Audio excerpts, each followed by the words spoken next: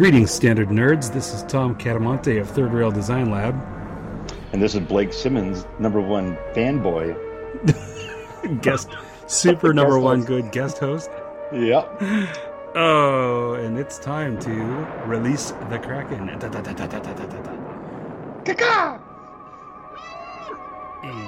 Release the Kraken!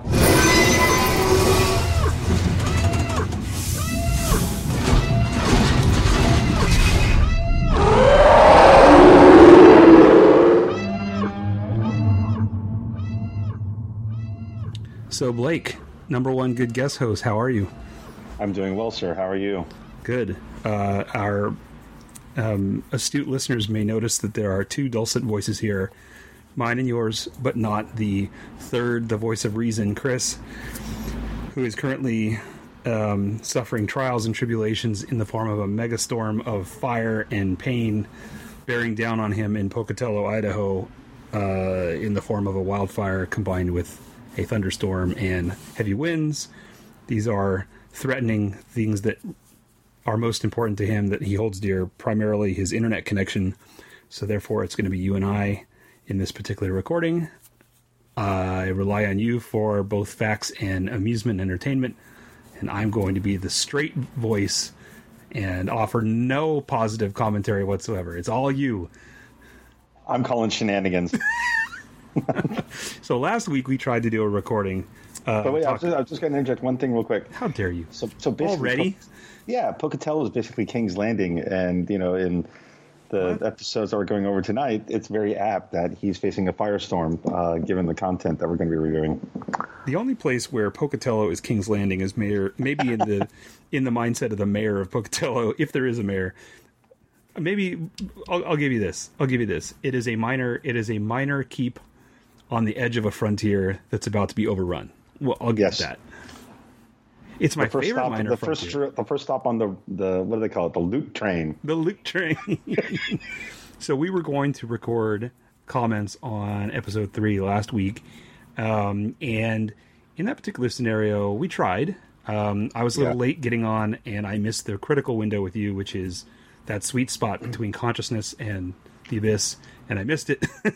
and it's about 5 minutes. It's about 5 minutes of that horizon before we slip into the abyss. Yes, and then you and I are both working Joes, and we're pretty overworked and underslept, so I totally see how that goes. So we missed our window, and then I went camping, and you went to save the world some more. And then here we are. So we're going to do, last night, episode 4. It's very hard to remember episode 3 at this point. And that's the thing about this season, right? Every single episode is the second to last episode of any other season.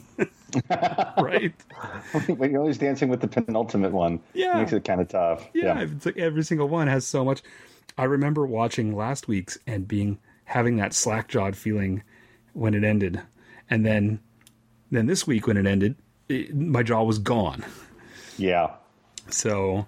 But hey, before we begin, I want to know, let's do a micro sucking the monkey segment. I'm wondering, what are you having? What's your refreshing beverage over there?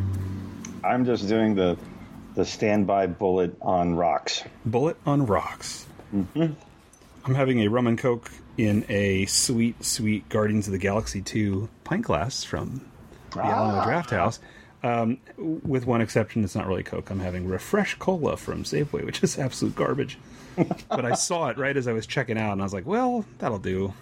That is the worst kind of impulse buy, my friend. It's true. It's true. Well, anyway, so it's going to get me through in a pinch. Hey, I don't need my stomach lining. Let's get some Refresh. I just don't want to be someone else's Menudo down the road. Or tripe. Yeah. So anyway, let's dive right in. So these are our attempts at weekly reaction / commentary / nerding out about Game of Tolls while it's on. Not to be confused with the long-form monthly broadcasts that Robot Kraken releases, but these are the more urgent ones. So it's basically kept to Game of Thrones as a subject matter, although you did mention that you were just watching Ozark, and we definitely need to be talking about that in a future segment, because and I think we got to do a little bit of just geek out stuff about things that are on the horizon as well. Yeah, you're right. We're gonna have to follow up, do another one, and add to our monthly thing, because there's just too much going on to not be talking about it. What a time to be a standard nerd, huh? It is every incredible. day. It's incredible. I Every just imagine what it's going to be like in 20 years, and besides me, in a walker. I was But going to say I've seen it, and it's Logan. It's Logan. yeah, Right? I've seen the pus coming out of your knuckles. I was going to say I'm going to be in the Professor X role, and you're going to be in the Caliban role. But otherwise, technology, everything else can be about that. Don't leave me alone with that fucking albino.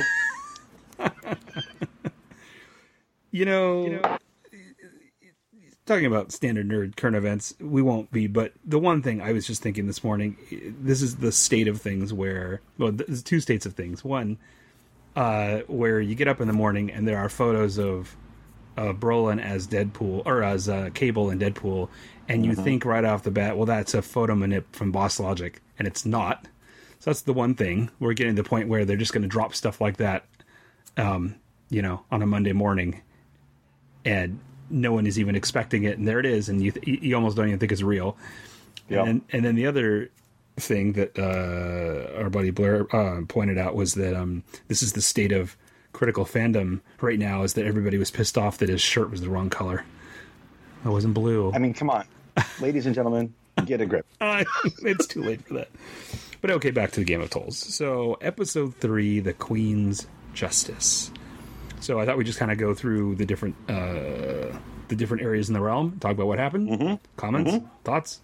So it started out in Dragonstone, right? And this is the arrival of Jon Snow and Davos to meet Tyrion and Missandei, and ultimately to meet Daenerys, which was the thing that one of the things that we've been watching and waiting for season after season finally happening. For 10 years, right? Ever since the books came out, that was a Song of Fire and Ice. There it was, right, there. And until this past week's episode, it was the big moment that everyone is waiting for until the next one. So I guess in short, Jon is making his statements and his claim about what he needs and who he is, and his sort of far-fetched statements about what's beyond the wall and what's coming, and how little the Game of Thrones actually matters, and right in the midst of all of this sort of intense back and forth with him and Daenerys about bending the knee and such, she gets the news that her fleet has been destroyed by Euron, and immediately has to basically cut it short. Says he's not quite a prisoner, but at the same time, don't go anywhere. Also, he doesn't have a boat, and he doesn't have a sword.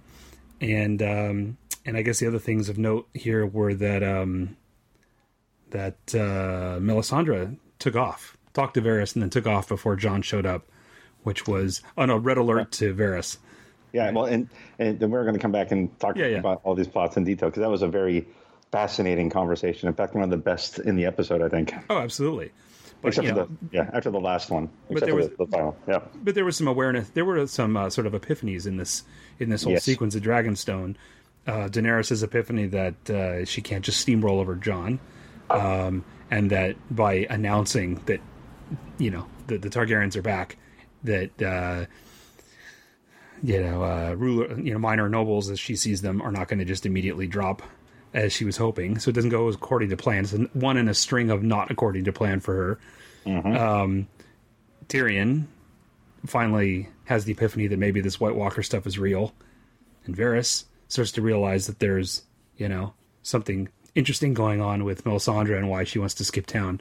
And he's also told, well, actually more importantly, is told that he's going to die in Westeros, and she makes comments that allude to something from his past, which shocks him.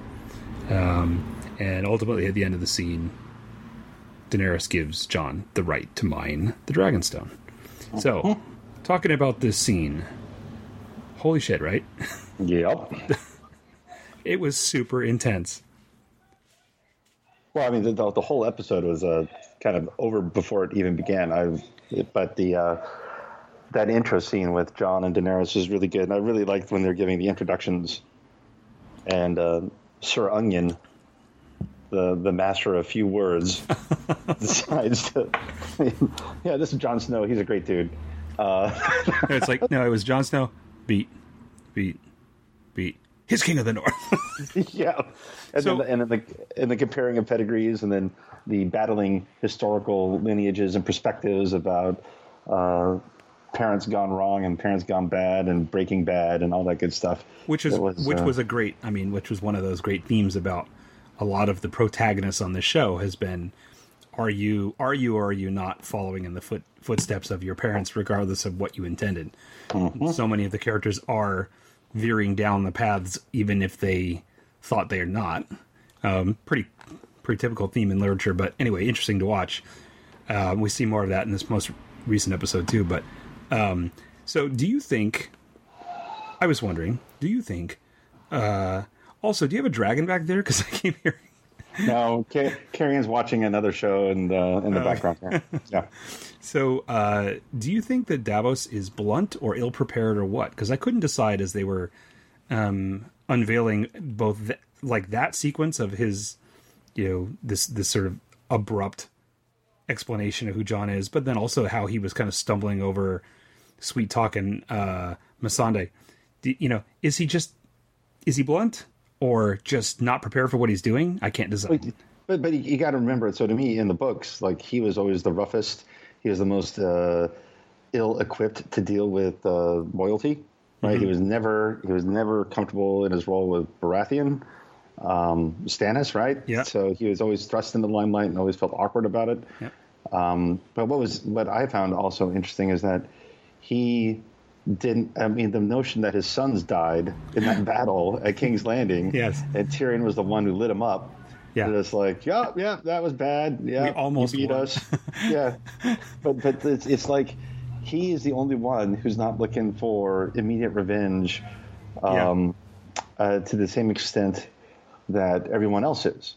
And it's very intriguing to see that arc and see where it's going to land, because I don't know if he's just resolved and resigned to his fate and he just knows he's not coming out the other side of this. He knows he's expendable, or if he's harboring some master plan to just screw everybody over at the very end, where he can build in trust and then strike back in a kind of a Pyrrhic victory kind of thing. It'll be very interesting to see that play out. Well, I don't think he's done. He's not done by any stretch. I feel like him not referencing his son's death is just one of those casualties of a compressed storyline and a shifting direction in what the writers want to focus on. But I do think that I've always read him as being very, very gruff but straight. He's very kind, but he's kind towards certain people, particularly young women. But he's very girls. I mean, girls, right? But he's a straight shooter, and he's just got no patience for bullshit, which has always been what's made watching him so interesting.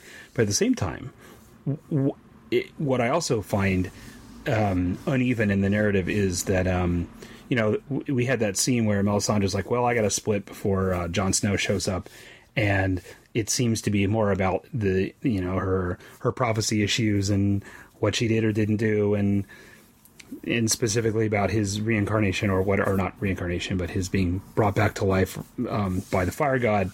But also, I think she had more to emotionally deal with in seeing Davos again, because Davos was was as much a father figure to Shireen as obviously Baratheon was. More. So, in my view, her being there when Davos lands would be more dangerous than Jon Snow seeing her. Do you know what I mean? Jon Snow just kicked her out. But then, I guess, is it because she was an innocent who got killed unjustly, and then his son was a victim of war, and in war people die, and that he's just comfortable with that, or at least more at peace with it than that ritual burning alive that happened with Shireen. So I just. Especially later in this episode when Cersei and the whole scene with Tyene and Ilaria, mm-hmm. And you're gonna have to watch your daughter die and rot in front of you. This whole revenge thing that continues throughout, and repeating the mistakes of the past because you're driven by revenge and falling into the same traps. It's just interesting that Davos doesn't seem to be driven to that same extent as everybody else. Well, and then also that's another common thing that's been running through Game of Thrones, which is children suffering because of the sins of their parents. children being the victims of the warmongering of the parents, which of course is historically fairly legit and is good drama for this show. But it's really hard to watch as a parent. You know, it's a long running joke across a number of places where, you know, people with kids say, oh, well, you know, as a parent, this is tough. And people who don't have kids are like, yeah, I thought it was tough too. But it's really true that when you have offspring and you see things like this, children being killed in front of their parents or children suffering because of the actions of their parents, it's heavy because, you know, you immediately internalize it, right? Mm-hmm. And it's tough. It's really tough. Yeah. So, so that's pretty tough. So, did you think that Daenerys's composure and sort of the direction that she took in these first encounters with Jon were consistent with what you were expecting, or did you think it went a different direction than kind of maybe what you thought it was going to do? Well, I think there was this expectation, and I also think she put far too much weight on Tyrion's shoulders on executing this battle plan that she had.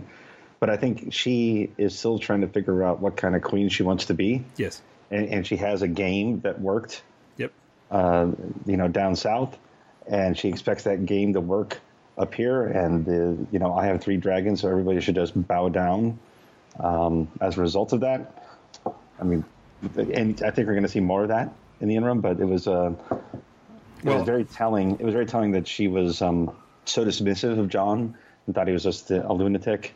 And but then she was forced to change her approach when all of her current allies basically got eviscerated. Yeah, they all sublimated. So well, but also, I think, and we talk about this a little bit more as we go with what happens with the Unsullied and with the fleet. But there's a lot here where the narrative blurs between what we know. Well, first of all, the layer of the book readers and what their expectations are, and then the layer of the viewer and what their expectations are based on the way the narrative is structured, and then finally the layer of information that each of these characters has. And a lot has been made in the last few weeks about how the tropes of the earlier seasons that showed the system, the infrastructure of this world, have fallen apart in the compressed storytelling for the sake of drama, which the producers and writers have even admitted. They've talked about it openly on Twitter that they don't,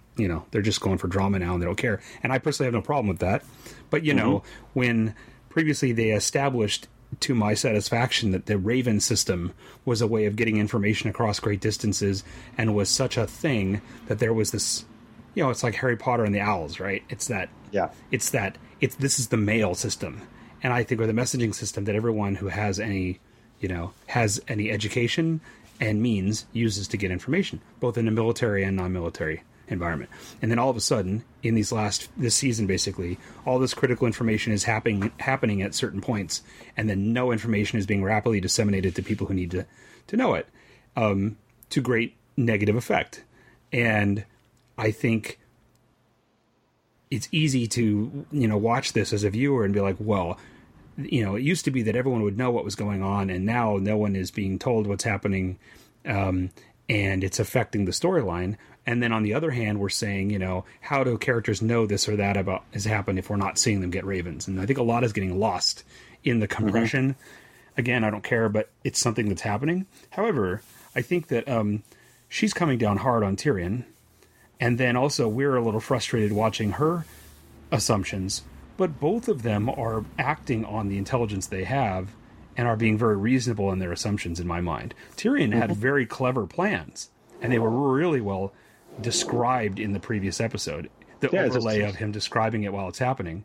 It's just that Daenerys and Jaime are more deviant and more cunning. Cersei and Jaime are more cunning and deviant and skilled at this than pretty much anybody else. Well, I think, partly in one of the issues I've had with these last 2 episodes has been that I have this feeling that I feel like we're players in a game of Dungeons and Dragons where the DM is throwing things left and right to force the story direction they want to go, and they're using, Deus Ex Machina at you no matter what, right? And I think that it feels that way. So that's part of the casualty of the compressed storytelling, right? Like I think that Tyrion's plan was legit. I think that the idea of going after Castle Rock made a lot of sense, and he had no reason. I mean, it was very rational.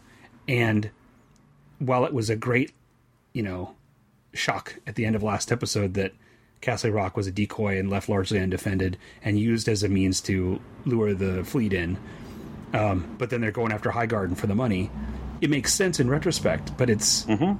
But it feels very much like a DM's response to players' choices, right?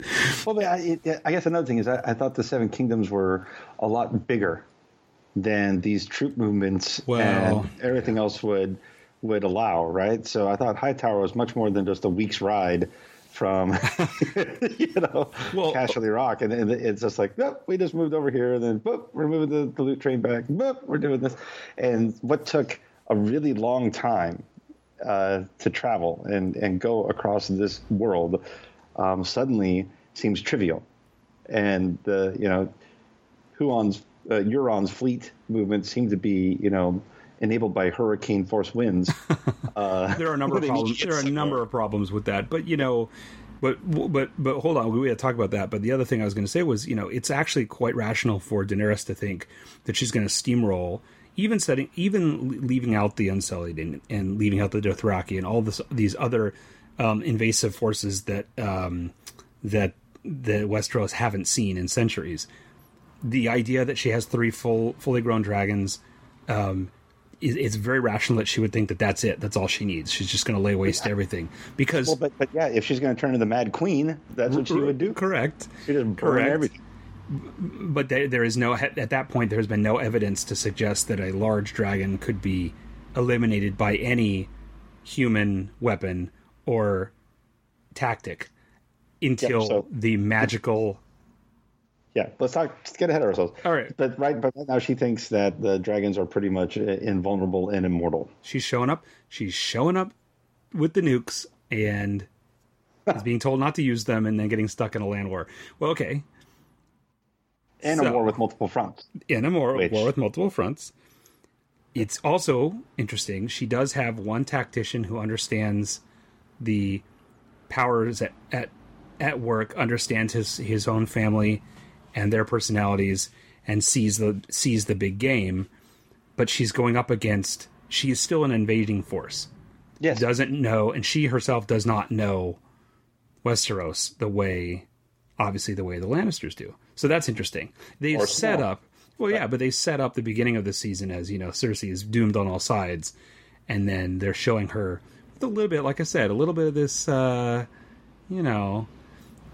just kind of magic reweighing of the scales. But yeah, she's making gains in a way they're trying to prolong prolonging this side of the story until we get to the Walkers, and I understand that. But yeah, but I also I do applaud the screenwriters and the directors and keeping the thread of the power and dominance of women. Yes, in this show in particular, in that speech, that little soliloquy that Daenerys has, where I've been sold like a broodmare, I've been defiled, and et cetera, and the only thing that kept me going was a belief in myself. And I thought that was a really powerful moment. And then the same thing with Cersei, with Tyene and Ilaria at the end.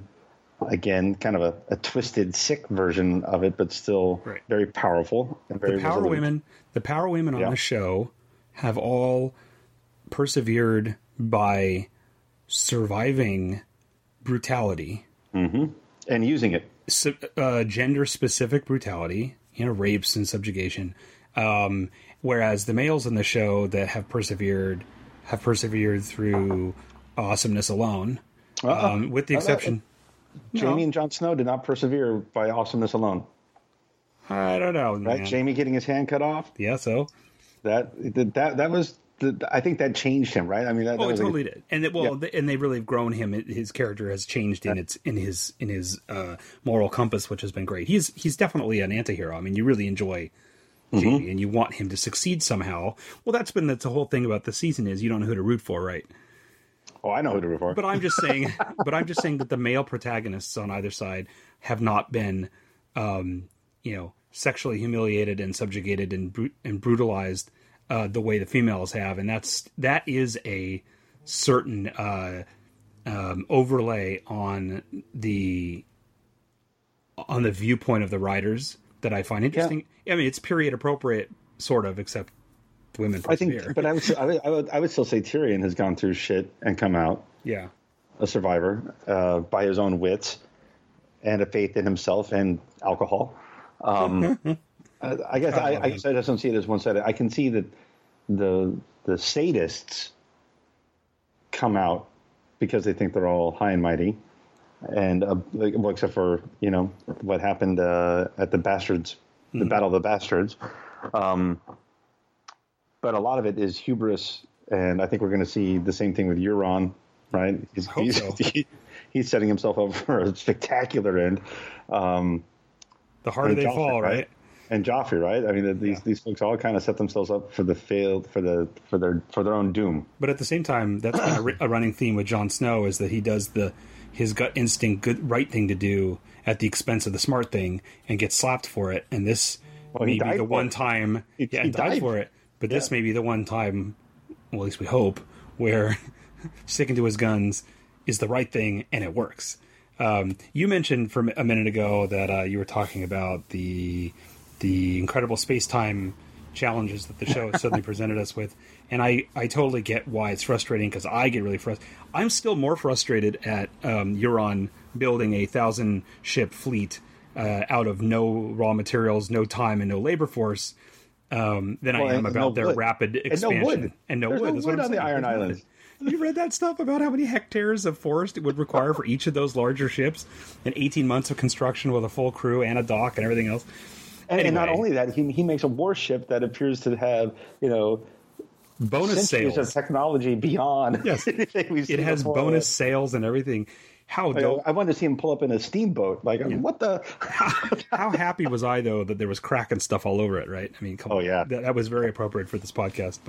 And those crazy extra sails, I mean, everything about it's the most amazing looking, naval warship I've ever seen. I think it's amazing. However, yes, he's zipping around at irrational speeds. Also, he knows where he's going.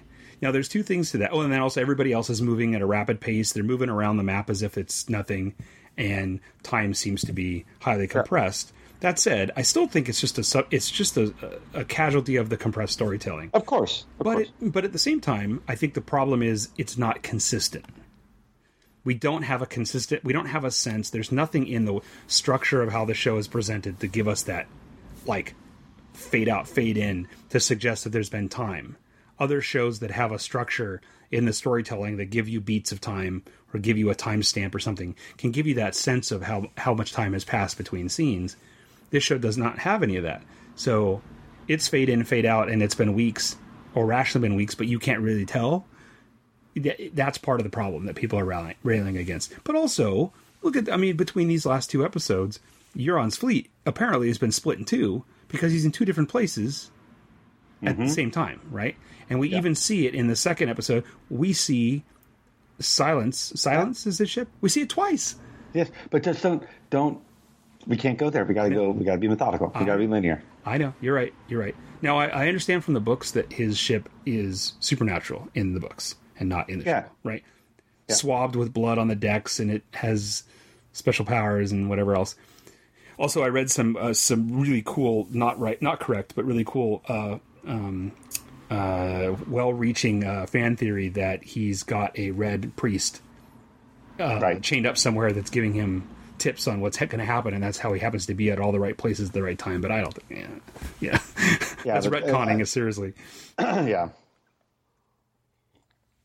Okay, so anyway, do you think Daenerys is being set up as showing the warning signs of going mad in the tradition of her lineage? Yes. Or certainly they're certainly trying to get us to feel that's happening because of her increasingly aggressive response to things. Well, it's not that she acts like a petulant child. Like, I didn't get my way, I'm going to pick up my dragons and throw fireballs from high orbit. Yeah. Right. And I think that's why they have these advisors set up so strongly. And I think it'll be interesting to see if anything happens to those advisors. Right. What happens to her?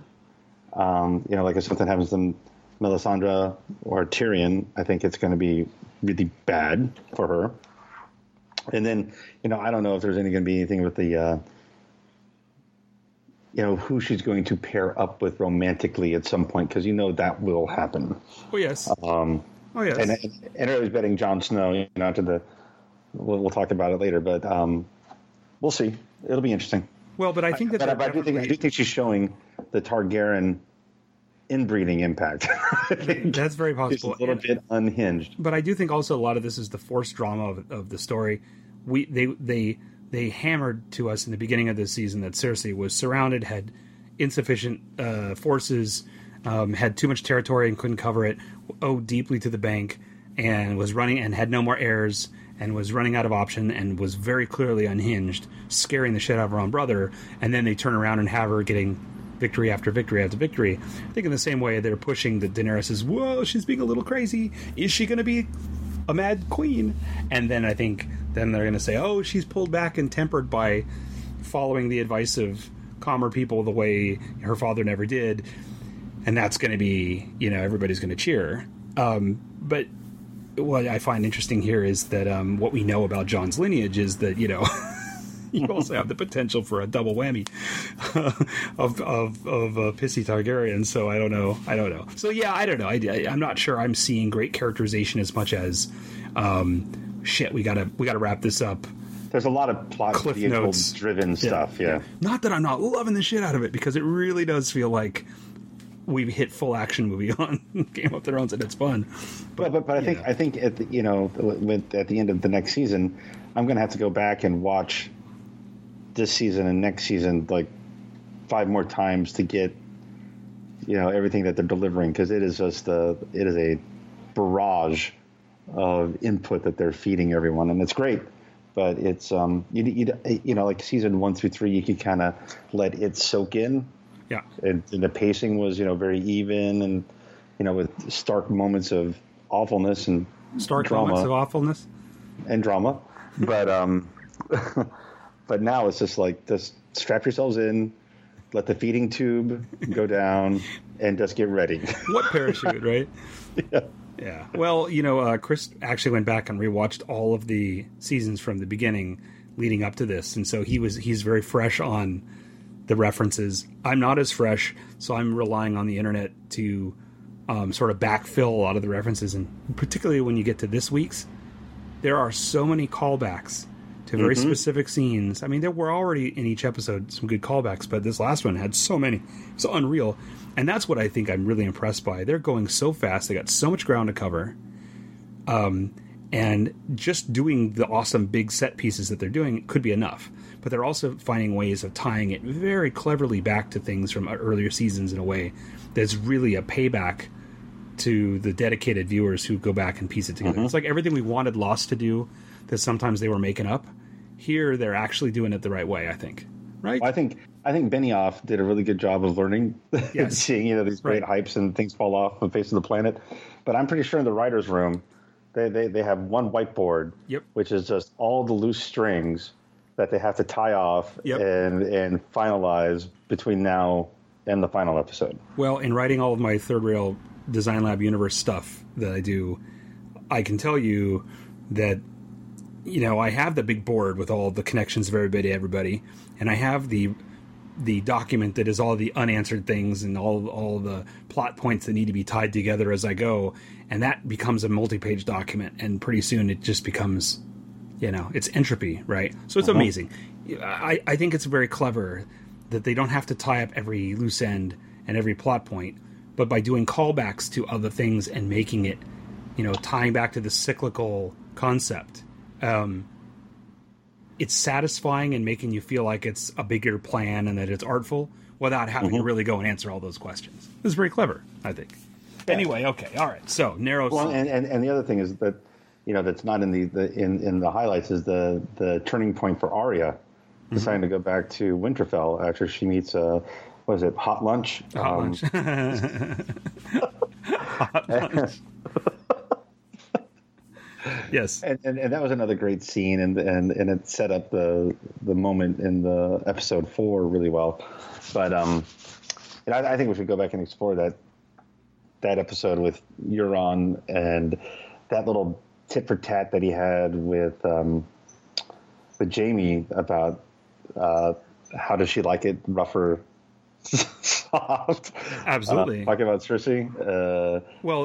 It's obviously quite public knowledge now that she's having an incestuous relationship with her brother, but it's also something to be that their people are pretenders to her attention, are confident in mocking to Jaime's face, and that is the dangerous point, right? When they're not. Well, certainly they're people like Euron are misunderstanding that Cersei's the real threat, but also that they feel bold enough to challenge Jaime. Yeah. Well, they think he's washed up. They think he's washed up. Oh yeah. So, so when we're in the Narrow Sea, we have a brief scene of Theon being dragged aboard an Ironborn ship, and there's this great shot where they pull him over the deck. It was perfect. They pull him over the deck. He says, "Oh my God, they got Yara. I tried to save her," and this guy who's a actor, I mean, this is sort of a cameo for him, but he says, if you had tried, you wouldn't be here. And then they walk away. Okay, great. With the Kraken fully in the black leather. Yep. Right there on his chest. Yep. But I think so. Theon's getting a bad rap. Not only gets a bad rap on the show. Wait. Whoa. Wait. Please don't tell me you're one of those that are sympathetic to that dude. Actually, Theon Reek deserves everything that he gets, and he just embodied like the Gollum-like behavior. Yeah, sure. Right? He may have a redemption moment, but dude, come on. But actually, he's been one of the most compelling characters on the show. His choices, especially early on, his choices were some of the earliest. I mean, we had a lot of early holy shit moments that were small, like knocking Bran out after what he saw and knocking him out of the thing, and the surprise beheading of Ned, and some of the other early, machinations that led to the complexity of the story that we would later kind of take for granted. But his choices were interesting because they were cowardly. They showed all of those, child wanting to get daddy's approval and competing with siblings and wanting to show off and pretend he's bigger than he is and all that other general shit. But at the same time, he's making terrible decisions that had serious ramifications to the family, and you couldn't excuse them. It was a person making really bad decisions and then doubling down and tripling down on it because of their personal failings. Yes. But all I'm saying is, after his Reek situation, the one thing I will say is everyone looks at him like, he's a coward and these are critical, character failings in him.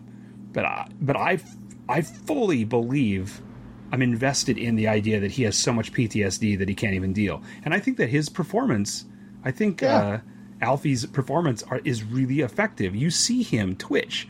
You see that moment where his resolve collapses and he's back in the cage. So, I'm not saying he's a protagonist, but I'm saying I get the idea that this guy is so deeply psychologically broken. There was no way he was going to be able to do anything in that moment. That's why when he pushed Sansa off the thing and helped her escape, that was such a triumphant moment because he broke his programming just for that second. Yep. But this was a totally different situation. But then as his programming came back and did a reboot and run away. Yara just staring at him with that horrible realization that she was doomed and that he was not going to help, and the tear on her cheek was just so brutal. We talked about this in the previous week, Chris and I, but the whole sequence at the end of that last episode was so emotionally draining that, I just didn't know what to do with myself afterwards. With the Sands and everybody else. But okay, so all right, so we established that the Ironborn, the remaining remnants of the Ironborn fleet, have picked him up, and he's not dead, and whatever else, and so he has survived, and he's going to get word. Obviously, he's a mechanism to get word that whatever, they're still alive, but humiliated and despondent. So then we have King's Landing, and here we have Euron parading the sands, Ilaria, Tyene, as well as his personal pet, Yara, which was interesting. It was only the end of this episode that you see that she's his. She's not part of the offering, which I thought was creepy. Well, no, but he's got a probably really sick things planned for her. Oh, yes. Right. But this whole thing about bringing them back and this really sadistic thing about giving Cersei the mother and daughter to exact her revenge on who killed her own daughter was really cunning. But the way she did it and the way they set the scene up and the way they filmed it was so brilliant, with those great symmetrical shots of them chained staring at each other, being a foot apart. And then the gag. Don't forget the gag. Yes, the gag, and being a foot apart. Yep. And knowing, like you said earlier, she's poisoning you. She's poisoning her with their own poison. That they used to kill doing Marcella. To the daughter what Ilaria did to her daughter, and then even worse, she's going to make her sit there and watch her slowly die and then decompose, and they're going to keep her alive for as long as they possibly can. She's going to sit there with those bones for years. Wicked. The process to get the bones is right. We must inflate before we deflate. Yes. Yeah. Well, it's absolutely terrible. I was really struck by the fact that all of the Sands were ultimately defeated by their own weapons. Yeah. Right? The Sand Snakes were all each individually killed by their own weapons. Well, I guess except for this daughter, but the other Sands were. And then now Ilaria is, her third daughter is being killed by Ilaria's own weapon. So I thought that was really creepy. I still feel like they got such a raw deal. They didn't develop the Dorne storyline the way the books did, and then for whatever reason, the weird, mysteriously poor choreography in the Dorne battle sequences made people not, sort of laugh at the Sand Snakes in a way they didn't intend it, and so all of a sudden it was that dipshit couple from Lost that they had to kill off right away because everyone hated. Oh, that was so bad. But I feel bad for those characters. Like, I actually, I understand that people didn't like them, but I liked them fine, and I wanted to see them I wanted to see them be a powerful force in Daenerys's army, and I wanted to see them strike back in a way that was befitting of their reputation. And well, anyway, there we go. Yeah. I'm not.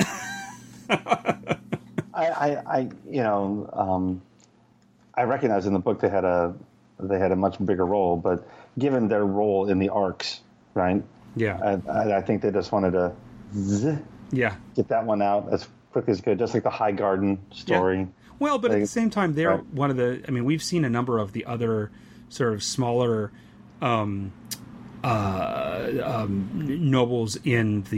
or some of the smaller houses in mainland Westeros get decimated and eliminated from existence in the course of these last seasons. But Dorne was the first one that I can recall where we see a major house and a major not just a house, right? That's not a house, actually. That's a foreign kingdom, right? We see this completely destroyed. That was the first of a very rapid fire sequence of events that show you that this war is decimating the Western world, and it only gets worse, right? In an hour and a half, it gets really bad. But here's the thing: you saw Arya take out the entire House Frey, but there's nary a mention of it by any other character in the series. And you think that Cersei and Jaime would mention it. You'd think Jon Snow would have a reaction to it if they had the Ravens, right? I could have sworn that they made a reference to the phrase having been mysteriously killed, but only once. Yeah. And the fact that didn't. I mean, and it was a slaughter, right? Yeah. I mean, like 40 lords just killed, and well, that's weird, Whereas the Red Wedding and the others, it sends shockwaves through multiple aspects of the dialogue and the conversation. But the slaughterhouse at House Frey, the abattoir Frey, well, okay. Yeah. They got what they deserved. It was poetic. Another key point. Okay, and so another thing here was that Cersei has now become so power mad that she's like, I don't care what anybody thinks, because she has no one to prove to anymore. Right. She doesn't care. She's already killed off half the nobility with her sept bombing, and so from her perspective, she can do what she's full on despot, right? And the idea that she would answer the door with Jamie in the room, and you see Jamie has just been a revelation this season, right? With all of his double takes and like, what? Like he is still the character that seems to have the common sense head on his shoulders. Even at the end of this episode, he's very resigned to reality, but he's doing it anyway. But you could tell he's aware. Yeah, he's a very aware character, and that's what I love about his response to things over these last 2 episodes. Well, I also think they figured out that Coster Waldau is just a great actor. Yeah, and they can put him into a lot of, and he's a great comedic actor too. Yeah, you can put him into a lot of goofy situations, and he will just pull it off, either as a straight man or, as the foil. And he is just brilliant in these scenes. Right? It's just. Well, and it's really good to see him getting to really use his chops in the way, even in all the action-packed sequences, he's still just a really good actor. Well, and they've paired Tyrion and him together since the beginning of the series. Their choices, interwoven, have been a central theme to a lot of what's happening. But they're both Lannisters. They're both from the same fucked up family. One's on the outside, one's on the inside, but they're both very aware of what's happening. Well, and Jamie saved Tyrion. Yeah, right. Right? Oh, absolutely. But I mean, right. They're both very aware of the reality of the horror of what's happening in a way that the rest of the sort of the characters that are around them are so myopic that they're just driven by certain things. And these two are going like, well, I don't know. There more are, but I mean, as far as the Lannisters go, they are. And so I had a theory at the time of this episode, right, that immediately was squashed by the next one. But the messenger that came, that she answered the door and talked to her or whatever, who, very, very clever detail, she now has a pixie cut. They're showing that the queen's fashion and the imagery of the crown is now bleeding into the people, which I thought was very cool. She has been seen in previous episodes and she looked different. And so here, now she's been like, she's got the hair and everything. I was convinced. Well, she's looking like Joffrey. Yeah. In the haircut. Well, I was convinced after this episode that there was a MacGuffin, that Arya didn't turn around. She went to King's Landing, and that was her with a face, right? That she had taken the place of that messenger, and that's how she was going to get in and get Cersei, right?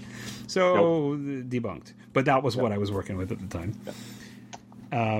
And then finally, in Great King's Landing, we saw the return to the extremely boring Tycho Nestoris Iron Bank storyline, but is important from the. It's sort of like the Federation, the trade agreements bullshit in Star Wars, right? It's important to the story, extremely boring, but the key point in the scene was, we'll have you money back in a fortnight, and at the time it just seemed like, and everybody knows what a fortnight is, right? It's not 2 months. You're right. But it just seems sort of like one of those things that they just say, and then of course by the end of the episode you realize, there was a plan. There is a stash of money, and we are going to heist it. And it's at a place called Highgarden. That's right. So before we leave King's Landing, I have to tell you the problem I have with Euron. I love that they did a makeover, and he's this young rock god, and he's thinner and short-haired and has the leather and the eye makeup and all this stuff, and it's fun. He's a very fun villain right now. I get that. But he feels like such an anti-Mary Sue, right? He has infinite power. He's in all places at once. He's extremely charismatic.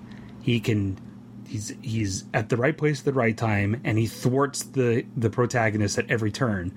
And I know he's going to have a fall, but it divorces me from the scene a little bit, because I feel like he's so fabricated in his sudden accelerated rise to omnipotence and power.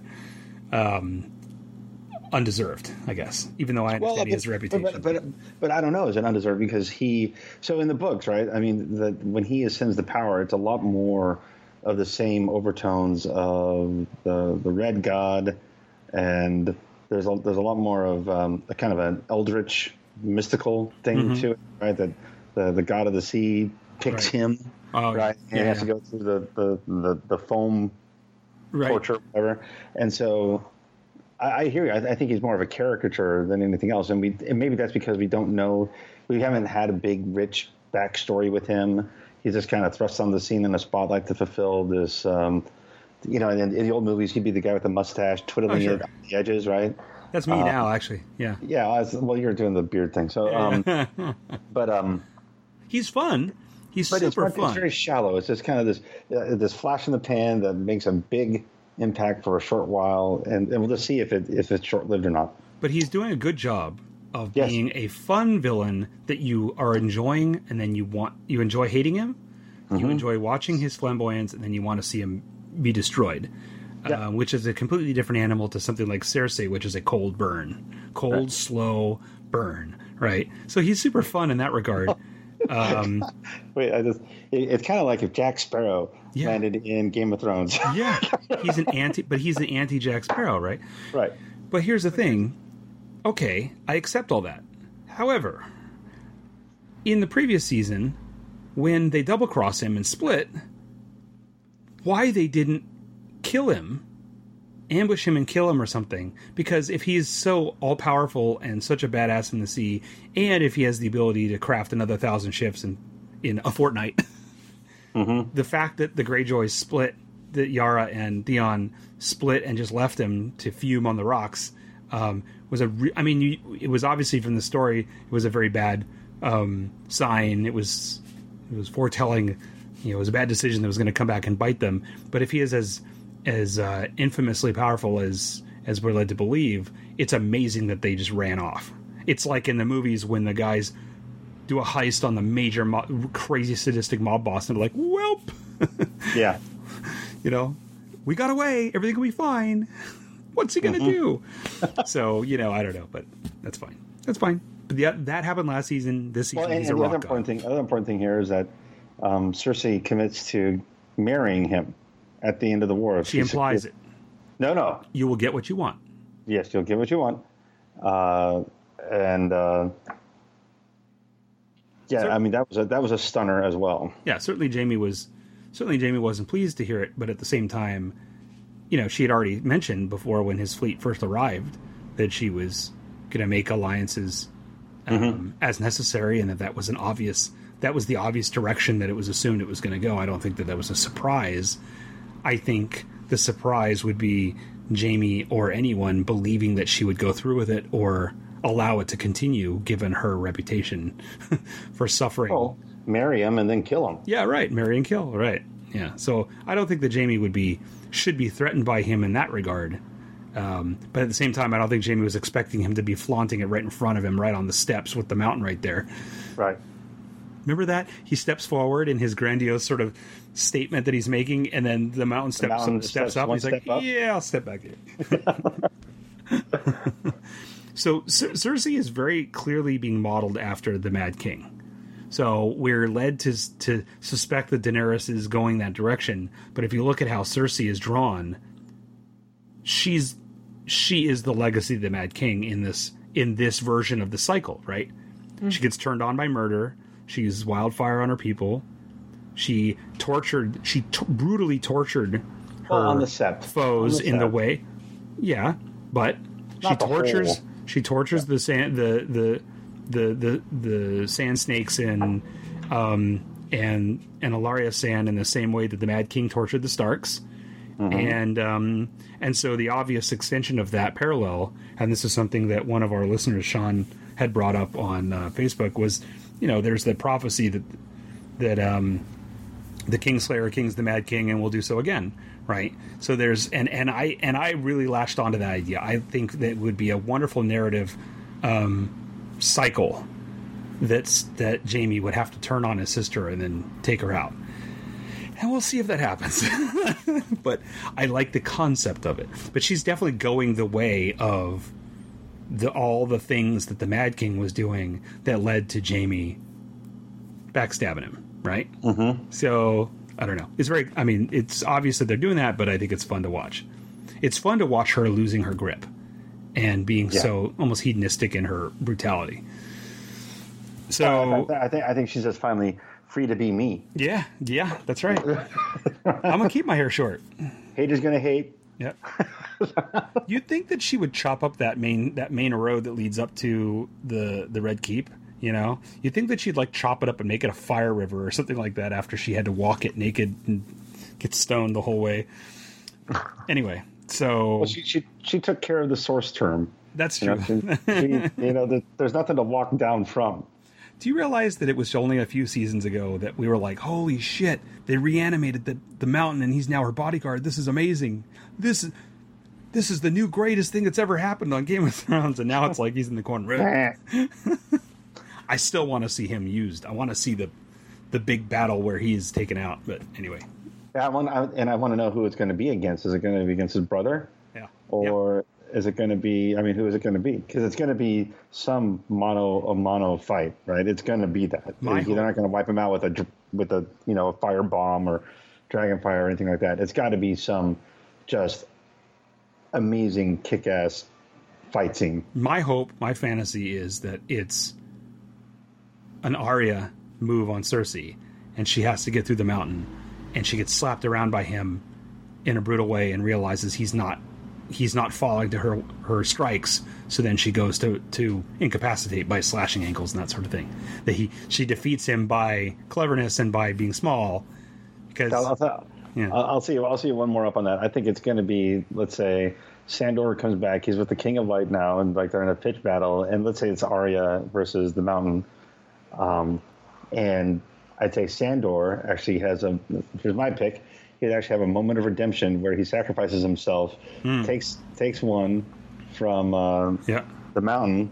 His sword gets buried in him, and then while he can't pull it out, Arya comes in and slits his throat. Or decapitates him. That'll work for me. I mean, you're referencing the famous fantasy of Clegane Bowl, right? Yes, yes, indeed. So Winterfell was the next one. So this was the. By the way, Bran arrived.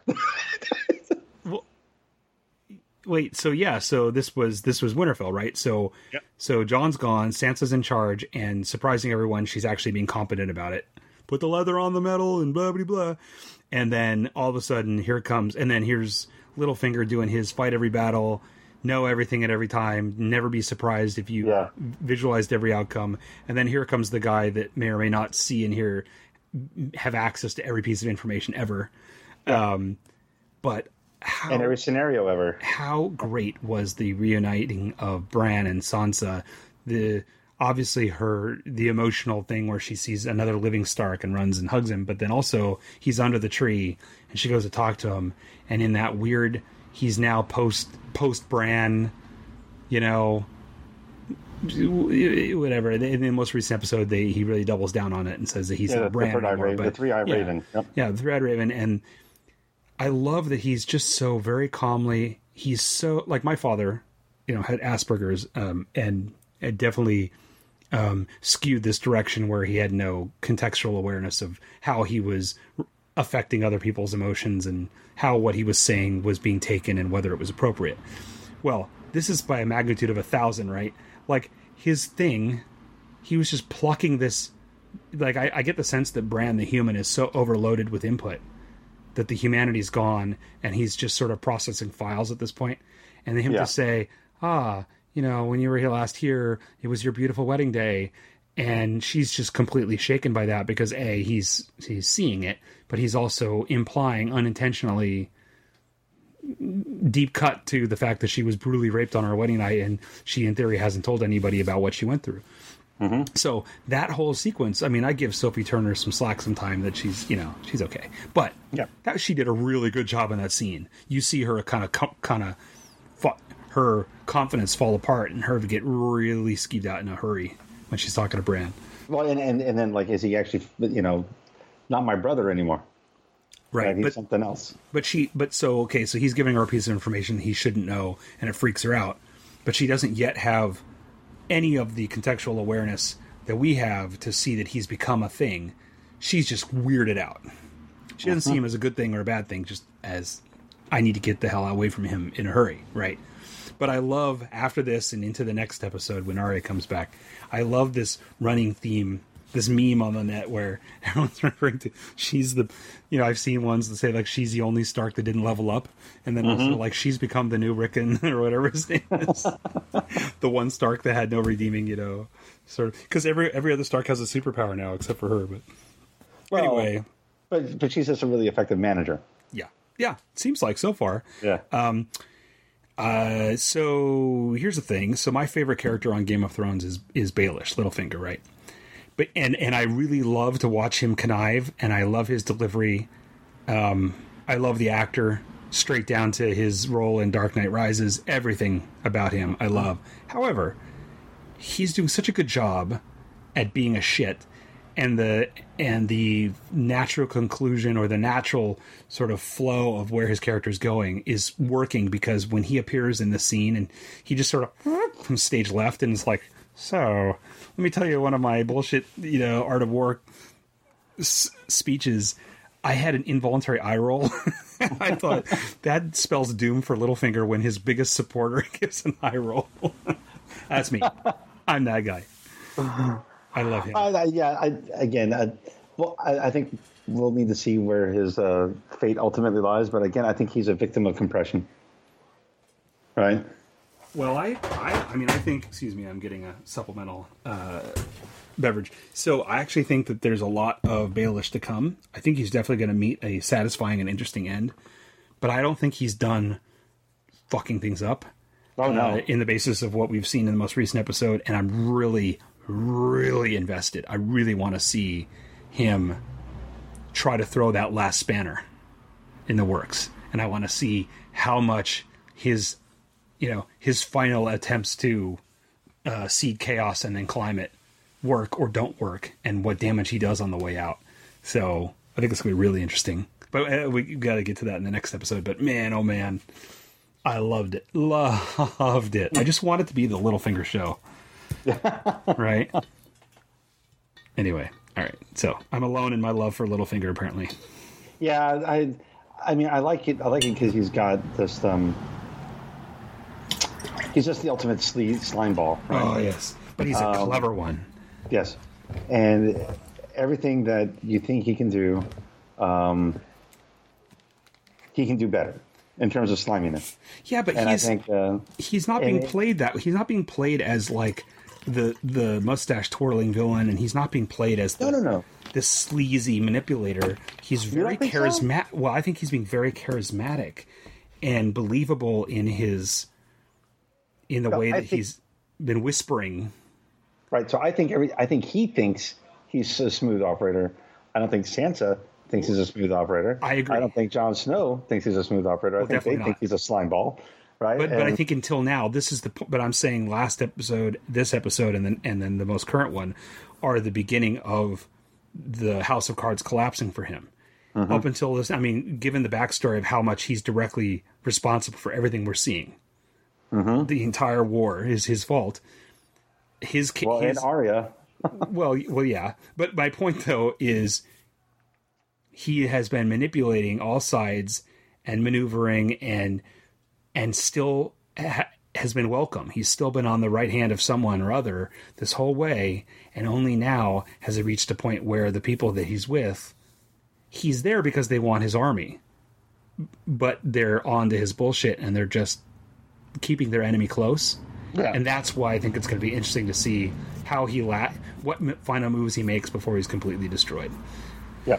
But anyway, okay. So Old Town, we have a brief scene in Old Town where we have another one of these time compressions where it seems like overnight Jorah has healed from a self or a voluntary flailing.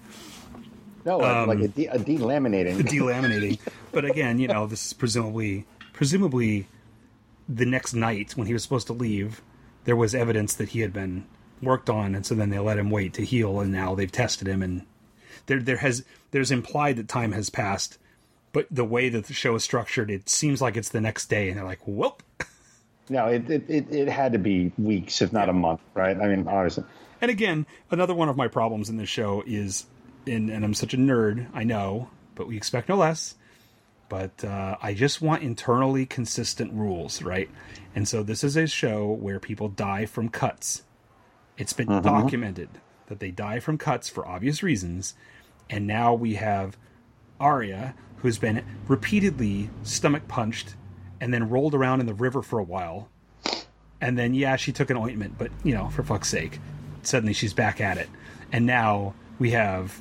Oh, wait, Jon Snow took 27 stab wounds. He's got a supernatural response. And then the next day, he was walking around with open wounds that were still oozing. So you gotta have but he had a supernatural response. Well, but the ointment could be a supernatural thing, right? Yeah. And you forget, right, that they had a special magic sauce in the recipe book for Yes. how to turn a rock lobster back into a human. Yes. Yes. So if you're going to give him a pass on Jon Snow, you got to give him a pass on some other thing. Last week I was barbecuing, and I posted to Instagram a photo of my barbecue, and I said barbecuing before Game of Thrones is uncomfortable because you can't help but think of Shireen, and it was a big old tumbleweed, right? Crickets. But I didn't see that. If I had seen that, I would have put something witty on. Sad face. But so here's the thing, though. The worst part was taking tri-tip and carving the fat layer off the tri-tip, and suddenly realizing that you're Samwelling that tri-tip, right? And so forever I'm going to Samwell that tri-tip, right? Oh, it's terrible. Yeah. But how cool was it that he got a sort of a promotion from shit duty to parchment rewriting duty with paper mites. Oh, you wanted a reward? Well, I'm going to give you slightly less shit. Yeah, it's better than cleaning out bedpans. That's right. Yes. Although that last episode was absolutely poetic in the staccato of bedpan, all that stuff was great. And then, of course, my favorite moment, my red tentacle for last week's episode was the smooth transition between completely gory, pus-popping grayscale surgery transitioning into turkey pot pie, which was astounding. The hot pie. So astounding. Okay, so also you get the feeling, or I do, that Ebrose is enabling Samwell without just opening the doors and saying, all of our resources are yours. He seems to be consistently giving him opportunities to do what he needs to do without openly embracing it. And I don't know exactly why, but I feel like that's what's happening. So if that's true, I'm wondering if there's significance to the scrolls he's documenting. Oh, probably most likely. And it's just probably chronicling the last time the Night King came down. Yeah, right. Right. And just like the Dragon Glass, which is probably going to be, the thing that saves their bacon in the north. Well, and how about the previous episode or whatever when he had the long scan on the knife, the famous dagger, right, in the book. Yeah. Well, anyway, so it's interesting. I'm not convinced that Ebrose is as much an unbelieving obfuscator as he was originally presented to be. He even admits here that he believes that Sam believes what he's telling him. Yep. But he does have that thing where, we've always had we've never had the problems. We'll probably be fine. Right. But here's the key to the. Here's the key to the secret vault. Yeah. And just in case, I'm going to make you in charge of the sacred Dead Sea Scrolls that give you the incantation to split the Night King in half. Yes. So then Castle Rock, we have the brilliant sequence of the Unsullied attacking Castle Rock through the sewers, with Tyrion doing the narration of his plan while we watch the plan happen, which is classic heist noir technique, right? It could have been De Palma, right? Mm-hmm. That's what it felt like. It was awesome. And then there was some really great cinematography, right? The top-down view of them flooding into the gates once they broke in and opened the gates, and all of these sequences of them overwhelming this force in such a way that you can't tell how few guards there really are. Mm-hmm. And then that fantastic final shot of Grey Worm taking his helmet off, looking around, and then turning and looking out over the bay and watching magically appearing Silence and this other amount of whatever the ships or something there now blasting the shit out of the Unsullied ships. Yeah. What a great sequence, right? It was fantastic. It doesn't make sense, but it was fun to see. Well, it was that whole the mark and the double play, right? It was like one of those I don't know, you want to say like what is it, the 11, 12, 13, Ocean's 11, right? That great syncopation of all these different scenes coming together on the make and the counter take and all these other things, and then you just end up fucked. Well, and there's a running. It is Silence. Euron's ship is called Silence. Silence. I just checked it out. Yeah. What have I been saying? Silence. It's Silence. So Silence. there's been a running thing on the web that people are rationalizing Cersei knowing the things that she knows, such as Daenerys is close, she's got the Dothraki, she's got the Unsullied, she's made landfall of Dragonstone, that she knows all these things because her hand now has Varys's little bird legion. So she has her own Raven system of humans that travel thousands of miles overnight and get her all this information. But, you know, this is another one of those things where it's like, how did they predict that she would that these forces would go to Castle Rock? Like, everything about this felt very constructed for the story, and I didn't mind it because it was thrilling, but it doesn't hold up when you think about it later. You're like, wait a minute, you know, it's Well, yeah, I guess maybe they just know Tyrion really well, right? yeah. But if Tyrion challenging Castle Rock is a foregone conclusion because it's the home base of the Lannisters, it implies that there's something to protect. And what we see here is, it's empty land. That there's no more, they've drained the coffers, there's nothing left, they don't need it anymore. No, I think they drained it in anticipation that it was going to be attacked. Right. But my point is that really suggests that they know Tyrion and they respect his strategic mind enough to think he would go there. And they have not suggested at all, leading up to this point, that Cersei believes that Tyrion has any value. Certainly that he has any value as the hand to Daenerys. I mean, he did achieve great things in the Blackwater battle, but they completely always undermined him and suggested that he was an idiot whenever they reference him. Cersei. And Cersei and Jaime together, Jaime alone having a different opinion, but you know what I'm saying. So it was just a construct of the way that the story had to go. It was thrilling, but you know, it's like an underhanded compliment to Tyrion that they take him seriously enough to predict what he's going to do and then respond to it.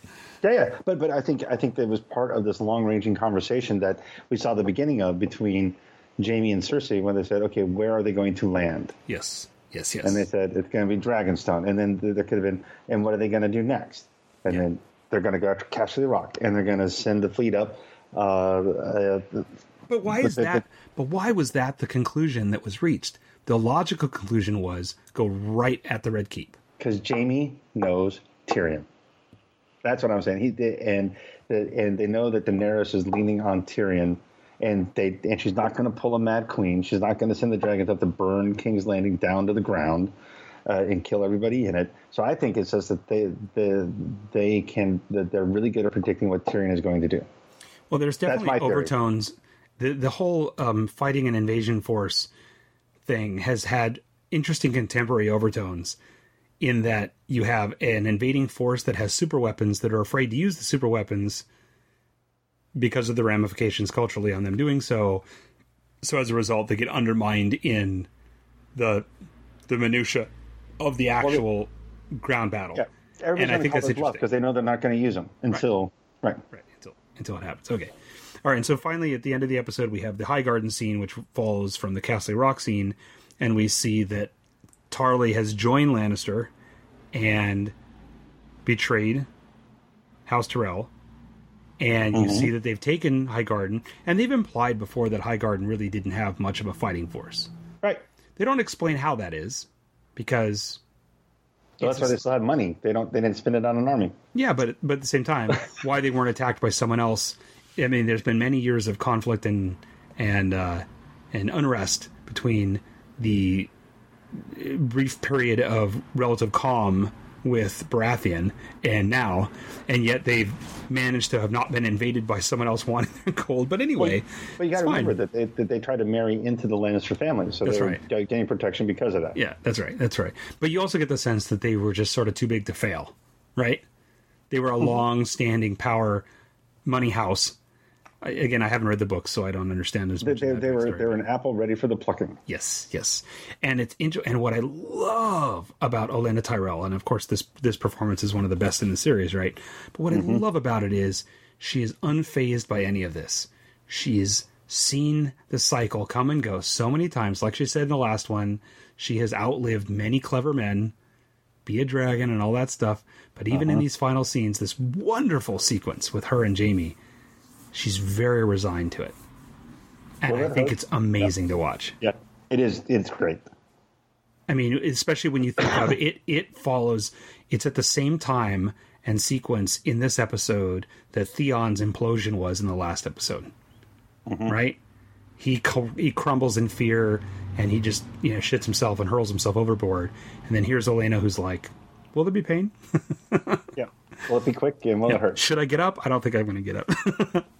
And so, of course, this was the best shade, as it's well talked about by now, but it's the best shade in Game of Thrones history. This whole, take the poison and smile and say, oh, by the way,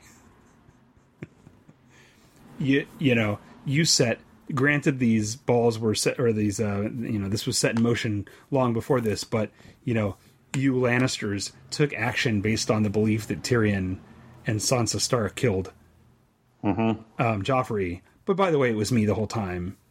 And, I wanted you to know as I'm going out, which was so wonderfully fatalistic. I loved it. And watching his face, right, as he registered it. First, he admits that he knows he's fucked, right? With and that Cersei is the devil in flesh. Yes, that he's like, yes, I'm on the bad team. Yeah, she's going to ruin you, and you really do love her, and you're a fool and an idiot. Well, and what I loved about that scene, because it rolls right through it, but what I loved about it was Olenna said directly to him, your son. I killed your son. I want Cersei to know. It was the second time in one episode, but it was the third time in one episode, but ultimately it was, she went straight to it and said to him, that the ruse was.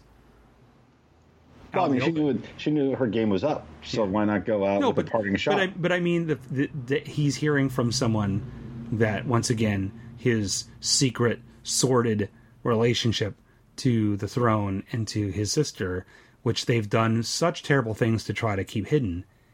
Everybody knew about. Everybody knew about the whole time. Right. Yeah. Right. Yeah. Right. Just like Princess Diana. I'm not sure about that part. Everybody knew.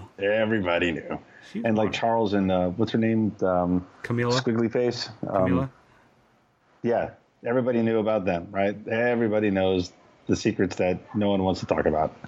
So at the end of that last episode, I was thinking about the means by which Jaime could land on the Iron Throne. He's not gonna happen. Yeah, well, but I was thinking about it. He's a sympathetic character. He has grown a moral compass, but he has a lot of experience. He has a reputation as a Kingslayer, and I was thinking either he waits it out or just survives a sequence of events where Cersei and everybody else is killed, and suddenly he's there, and he's like, okay, sit down, I'm there. Or he reaches peak frustration with what's happening and finally can't take it anymore and kills her. Now, that said, the sequence and the things that happen in the next episode make me wonder, is it going that direction or not? I don't think he's ever going to be on the throne, but it's interesting that until this point, though, I hadn't really considered that he had an opportunity to be there. But we've gotten to a point where you're like, wait a minute, there's no more heirs. They don't even have a legitimate claim to the throne in the first place, but there's no one even remotely around in King's Landing that could claim the throne other than him.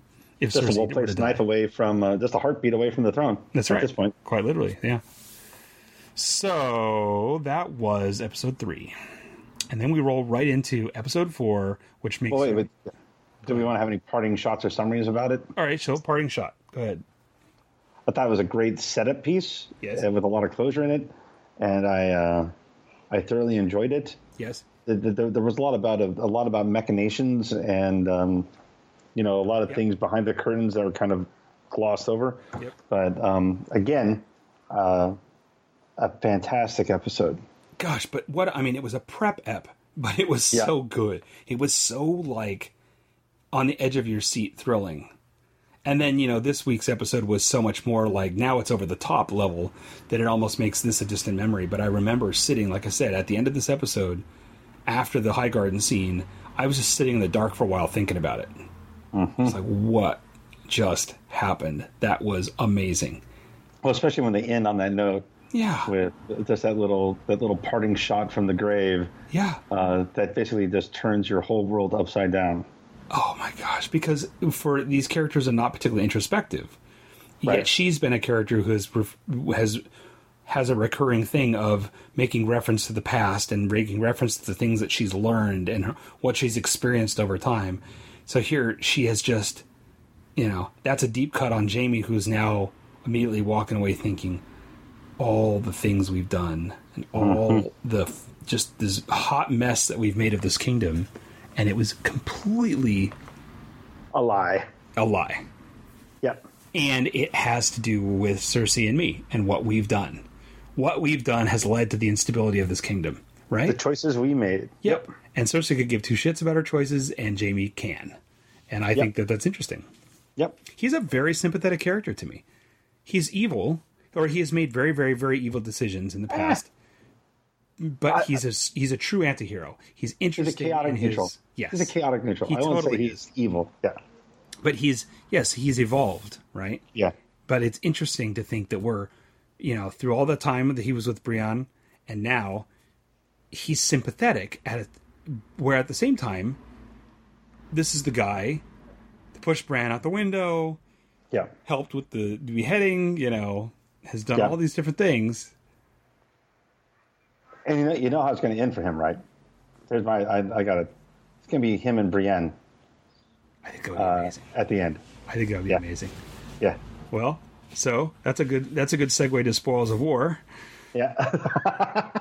So Spoils of War starts, and we dive right in, and almost immediately we've forgotten the last episode because the train took off and didn't stop, right?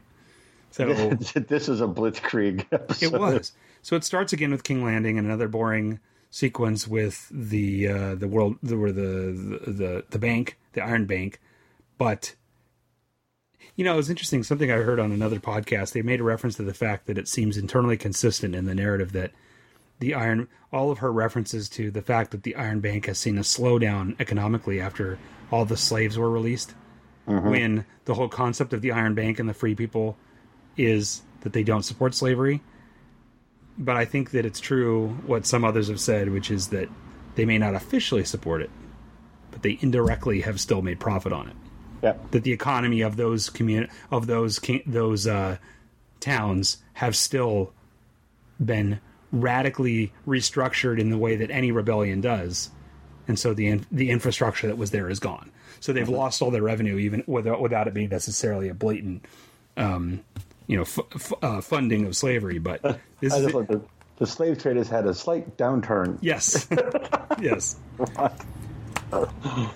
So there was a little. I guess the only thing of note in this sequence is Iron Bank's really schmoozing her and like, well, everything's great. Thanks. As soon as I get that money, everything will be great. As soon as I get the money, and then he's like saying, "Hey, so you need more armies, you need more shit," and she admits it.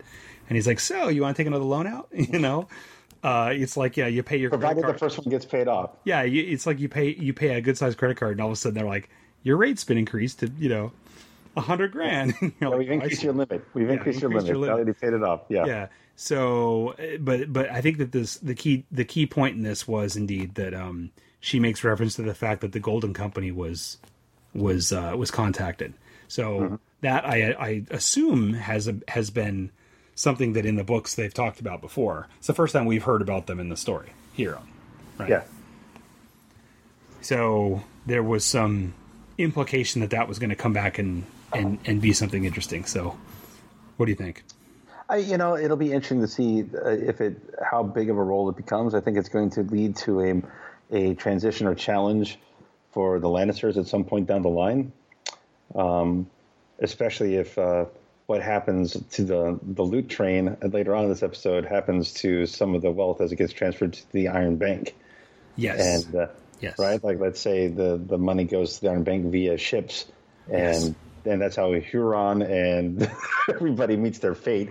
Yes. Is by being burned alive before they sink to the bottom of the sea. It's a good point, though. Yeah. Well, it's a good point that you make, though, about the fact that it's following the money, and I think it's very interesting. It's boring, but I think it's interesting that they keep referencing the banking system and how they're funding they've said earlier they were funding multiple fronts at the same time and hedging their bets, and now here was this huge amount and he was surprised that it was paid and all this other stuff. Two themes this season that I've really enjoyed from a world builder brain is that the Lannister dynasty is being increasingly dependent upon the threat of doing anything other than doing what we say, but not treating the people well. They've been bombed. They bombed the Sept. They kill a lot of their own people, and we've seen now multiple references to the fact that they have a conscript army. And now in this episode, we've seen the forced, the stealing of the grain and all that other stuff. And now we're seeing the a lot of talk about large amounts of money that are moving around. As a reminder that if the crown can't pay their soldiers, it's a huge problem, right? But in stark contrast to Snow and Daenerys, right, where they've made a huge point. They follow both of them because they want to. Yeah, and that was a huge parallel that they've talked about repeatedly. And they make those constant references to the fact that each of them have people that chose to follow them. Right. Yeah, but they also get sweet outfits too. Right. They get the sweet like the leather and all the. Yeah, but I do think so. Correct me if I'm wrong. But doesn't the Iron Bank employ the nameless from the Faceless God as their enforcers? I don't know, but I would think they would. Yeah, I'm pretty sure they do. And I would wager that if things go south with the finance arm, that the Lannisters may be suddenly faced with a whole host of issues of imminent mortal peril. So yes, there's a reason why they keep going back to follow the money. Yes, and it may also lead to a tie-in down the line with Arya that is unexpected but very fulfilling and gratifying. So it's interesting that I don't think we've seen the last of them. It's interesting that a show that has at one time or at the best of times has been very invested in showing the realities of the limitations of a medieval world in terms of travel and in terms of infrastructure. Then suddenly, because of the time compression problem, suddenly everyone can get anywhere at once and everyone knows what's going on and it's whatever. But then they still do these when they're firing on all cylinders. We go back to the natural world for them being a character. In other words, the long gate getting up to Dragonstone, how you're funneled up this one, and you can see how easily that is defended. Or in this case, at the end of this episode, the loot road, right? You see them, you got all the troops marching, and then you got the wagon train, and there's all it's all the principle of supply, right? How do you fortify along a single strip of road, point A to point B, just like the map that I still insist should be practical effects. If Chris were here, he would roll his eyes. But anyway, so the supply lines matter. Every war gets dictated by supply lines. I know, and so that's why when we see things like that, so those details in this episode were prominent, and I really enjoyed them. At the same time that armies are moving miraculously 1,000 miles, but then they are stuck on a single road in a single line. I mean, a fortnight to go off and conquer Highgarden and get all the money back. Yes. I mean, yeah, that's my only issue. I mean, it's really good. Yeah. At the beginning of this episode, she's saying, "When the money's on its way, Jaime's escorting it, blah blah blah. I will pay you back in a fortnight." Yes, and we've seen at the end of this episode that they've indicated that the gold made it through the gates. So what at the end of the episode, we're decimating the Lannister army, not the gold. That said, you said, now the gold has to get to the Iron Bank, and that's where it's going to be interesting. Yeah.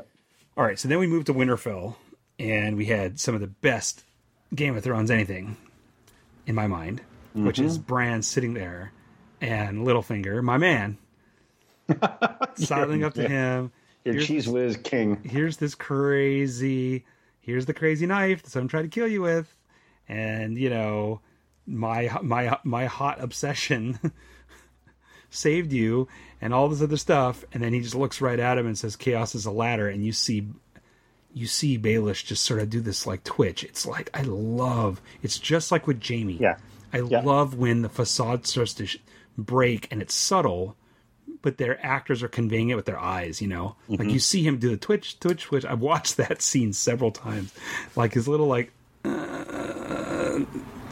wait, what? Yeah, and then I'm not Bran. And I'm not Bran. Right. Well, and also, did you notice that Littlefinger always calls him Brandon, which is a reference to his brother, to Ned's brother. So okay. So and didn't his mom always call him Brandon as well? Yes. Yeah. So there was an article on BuzzFeed that did a lot of really great legwork on building up the parallels between things that are happening in this episode and the nods that are callbacks to old episodes, and a lot of them I've forgotten.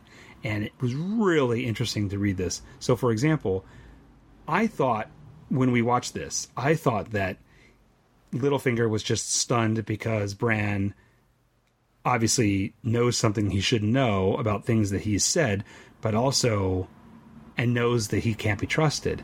But what I forgot was, in that scene, he is confessing to Varys that he manipulated events that led to the war in the Seven Kingdoms.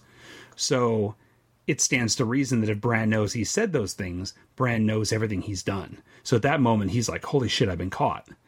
So it was worse for him in his realization at that moment than I initially got from that scene. So that's really interesting to me.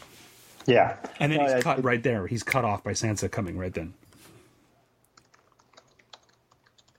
Yeah, I loved it. It was, I hear you typing away. Yeah, I know. I'm trying to find the same thing that you have. Sugar DVD. I'll send it to you right now.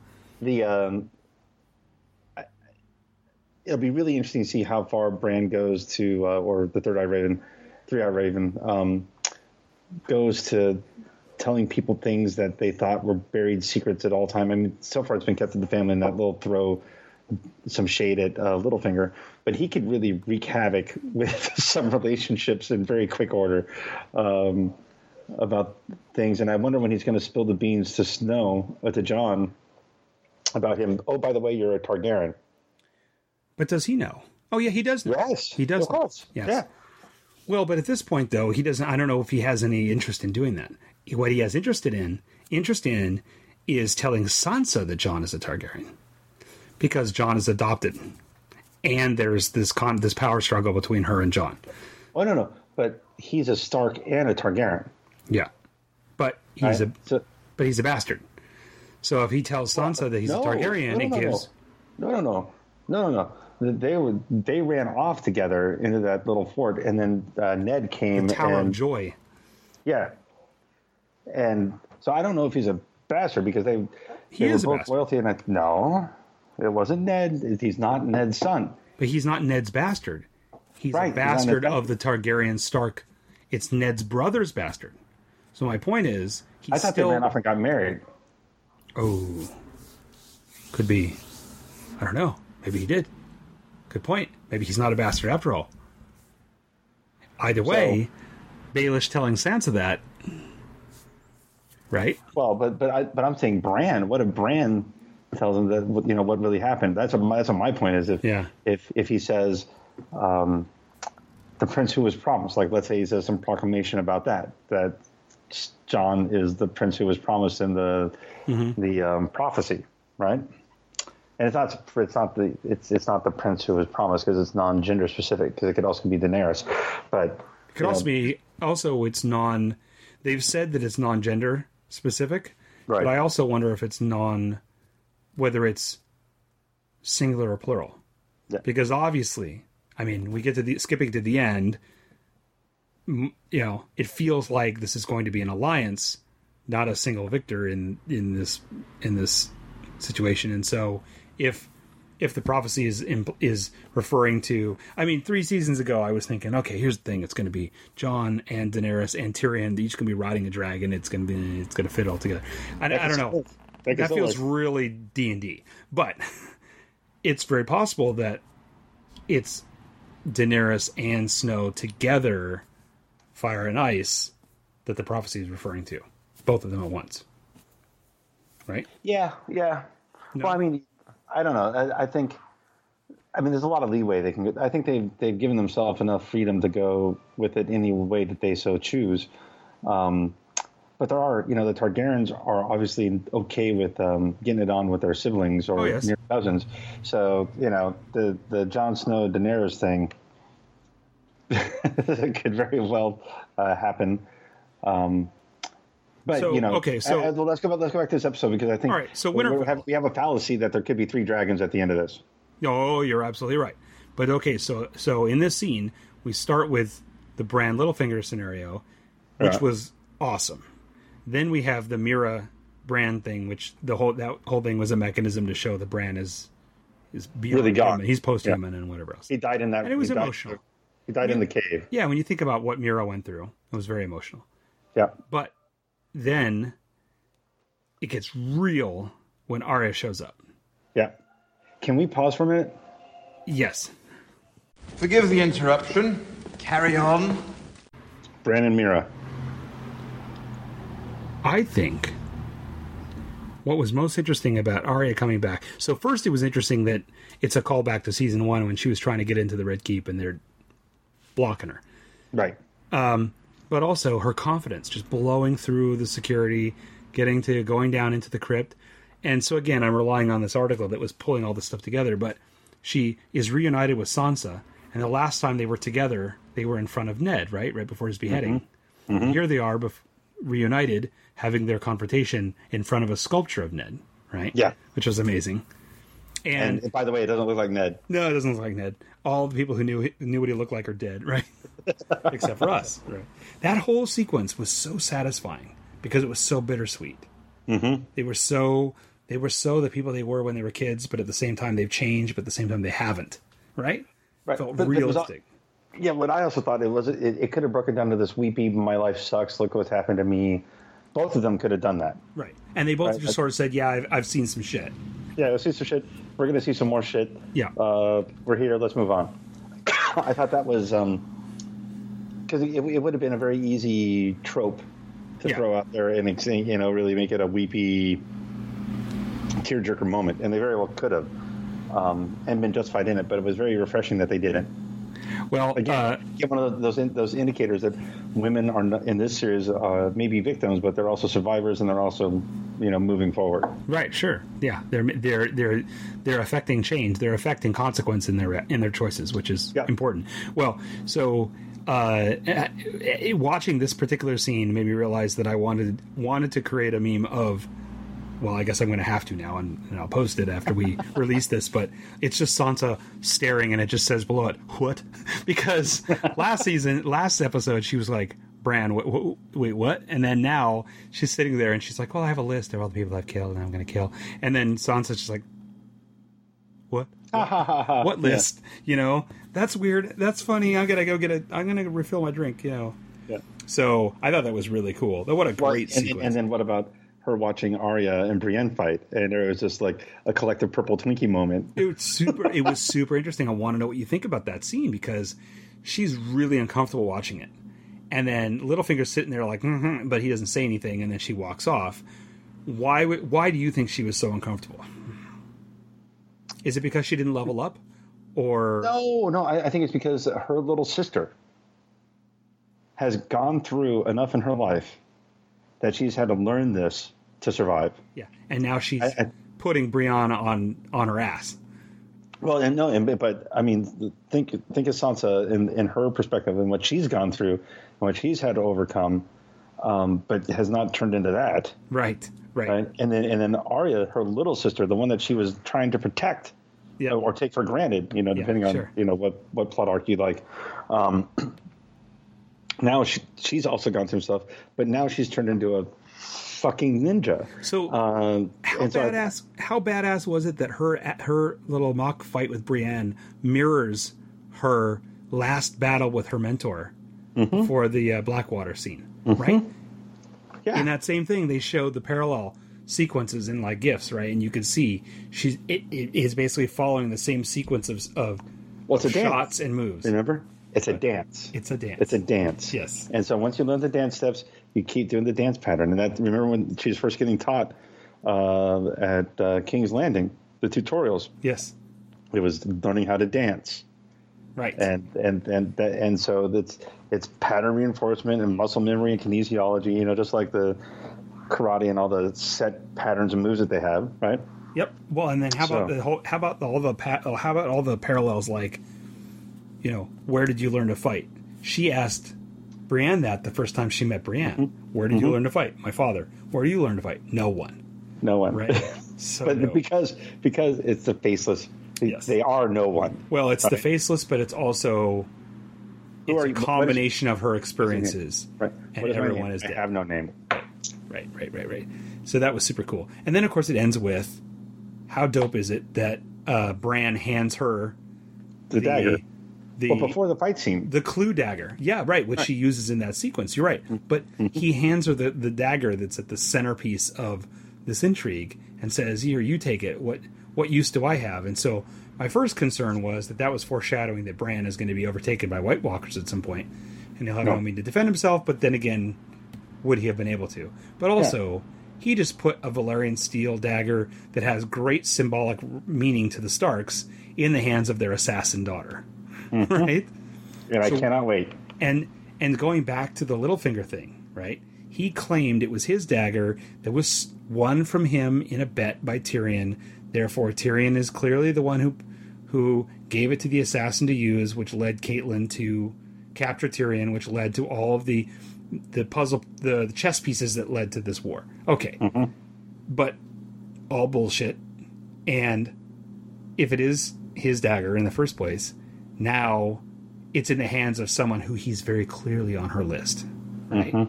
Oh, I loved it. I loved him looking down at her. I loved Arya looking up at him with that slow stare while he does the sort of exaggerated bow, and she's just blinking and doesn't do anything. And then he just kind of, I'm going to exit stage left, and she's just, okay, he's on my list, right? Yep. Super dope. And chaos is a ladder. Super dope. Yeah, So, what is Arya going to do with it? Kill Littlefinger? Kill Cersei? Kill the Night King? Kill Bran? It's also interesting to think that part of Arya's comment that she learned how to do this from no one is also a reference to the fact that she's learned from multiple sources to evolve to the place that she's been, right? She learned from the Faceless Men, the Hound, Syrio, all those people, and their lessons have led to where she is. So she's a congregate of all those things as opposed to just being a devotee of one, which I thought was cool. Absolutely. Yeah. All right. So Sansa shuffles away to the left. She does. And then Littlefinger does. And then we move on to Dragonstone. So here we have this big forced reveal of the Dragonstone cave. I had some problems with it. What was your problem? Well, too dark? No. I hate when they show nerd moment, but I hate when they show what is supposed to be the work of a primitive civilization and some set, assistant set designer. I know it's primitive. What? I know it's primitive. They say that it's the first. He's saying, "Oh, look, this is obviously the first men and the children of the forest, right?" Yes. But they have colored pastels. It starts with these crude patterns, and then all of a sudden it moves to a pastel painting of White Walkers. Dude, yeah. I mean, you don't know how long it took for them to draw that. Yeah, I don't know. I just felt like it was cheesy. But remember the stone skin folks and the cities and the technology that were used to build those things that they lost. Yeah. So they could have been, way back in the day, but that doesn't mean that they were primitive. I think that they've never fully gone down that rabbit hole to explain that. No, okay, that's true.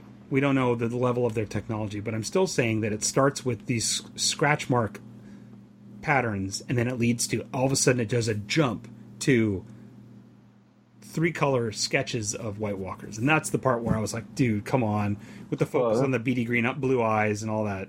But wait, what if back in the heart of that cave was back when they were technologically advanced, and then after the war, when the children of the forest all went up above the wall, that then the primitive stickmen really were around because they were the first men thrown back into chaos because of the horror and the apocalypse from that war with the walkers. I'm sold. I'm going to say I'm sold. Okay. Okay, you got me. I just felt like from a set design standpoint, it was too jarring. I didn't follow that logic in watching it. I believe what you say, but I didn't feel it at the time. That said, I also didn't remember all those patterns from season 1. I didn't remember those really cool early shots in the first episode where you see. They've never been in that cave, right? No, but in the first episode, there are top-down shots of the White Walkers leaving corpses in the pattern of the circle with the slash through them, the circle with the slash, which also mirrors the hand of the king's symbol, and then the spiral pattern. So, and then also the spiral pattern under the weirwood tree, right? So we've seen all those images, but I kind of forgotten about those patterns. And then now seeing it on the wall and then seeing what people have put those images together, I'm like, that is dope. Because I love pattern callbacks, man.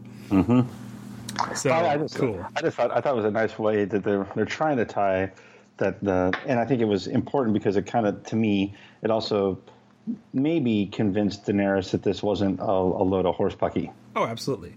Right. Speaking of the pattern matching and the symbolism of Daenerys versus Snow, someone posted a great side-by-side shot of Daenerys surrounded by the hands of all of the slaves she freed in that one pivotal scene, and she's in the center and everyone's reaching towards her. And then the shot is put side-by-side with the scene of the Battle of the Bastards when all the bodies are collapsing in on themselves and Jon's in the center looking up at the camera. Same shot. And also Superman in Mexico City. No. Yes, but no. But yes, but no. Okay. So other things in the cave that were interesting. People have made a lot of in like 24 hours. People have made a big deal about the fact the last time Jon went to a cave, there was a, you know what I'm saying. But anyway, and then also when they came, nothing, Jon Snow. Yes, nothing. But then on the way they came out of the cave, what was interesting is because they've done a lot of work with lighting on the show. It's very important. It's very deliberate that on their way out of the cave, she's illuminated by the firelight and he is illuminated by the blue. So they are inverted in their... No, it's vice versa. He's illuminated by the fire and she's illuminated by the blue. So the fire and ice are switched in that scene, which was great. And I love the fact that they're showing their charisma amidst all of this stuff that's going on. You can see that there's an attraction with them. And then I love that Davos is saying to him, I see that you admire her, whatever. And he's like, well, there's no time for that. But it's very obvious. They're making very vocal references to the fact that there's an obvious thing happening there, which is great. It could be fan service, but also it just so feels like it's pushing towards them having what. So that's the thing. That's the way we get out of this whole bend the knee situation. Because he has very valid points. If he bends the knee to any king, the North, like we're at a point where the North has been burned by a central king so much, they're going to resist anybody. If he does it, he's going to lose the base that he needs to fight the North or the wall. But if they get married, that's not a problem anymore. And whether it's a marriage or if it's just a romantic alliance or some sort of alliance, but for her to accept an alliance with one of the kingdoms versus just demanding fealty from all the kingdoms would be a breach of this tradition that they've had for centuries, that there's going to be a one king in the land. So I don't know, that could be very interesting if they go that route.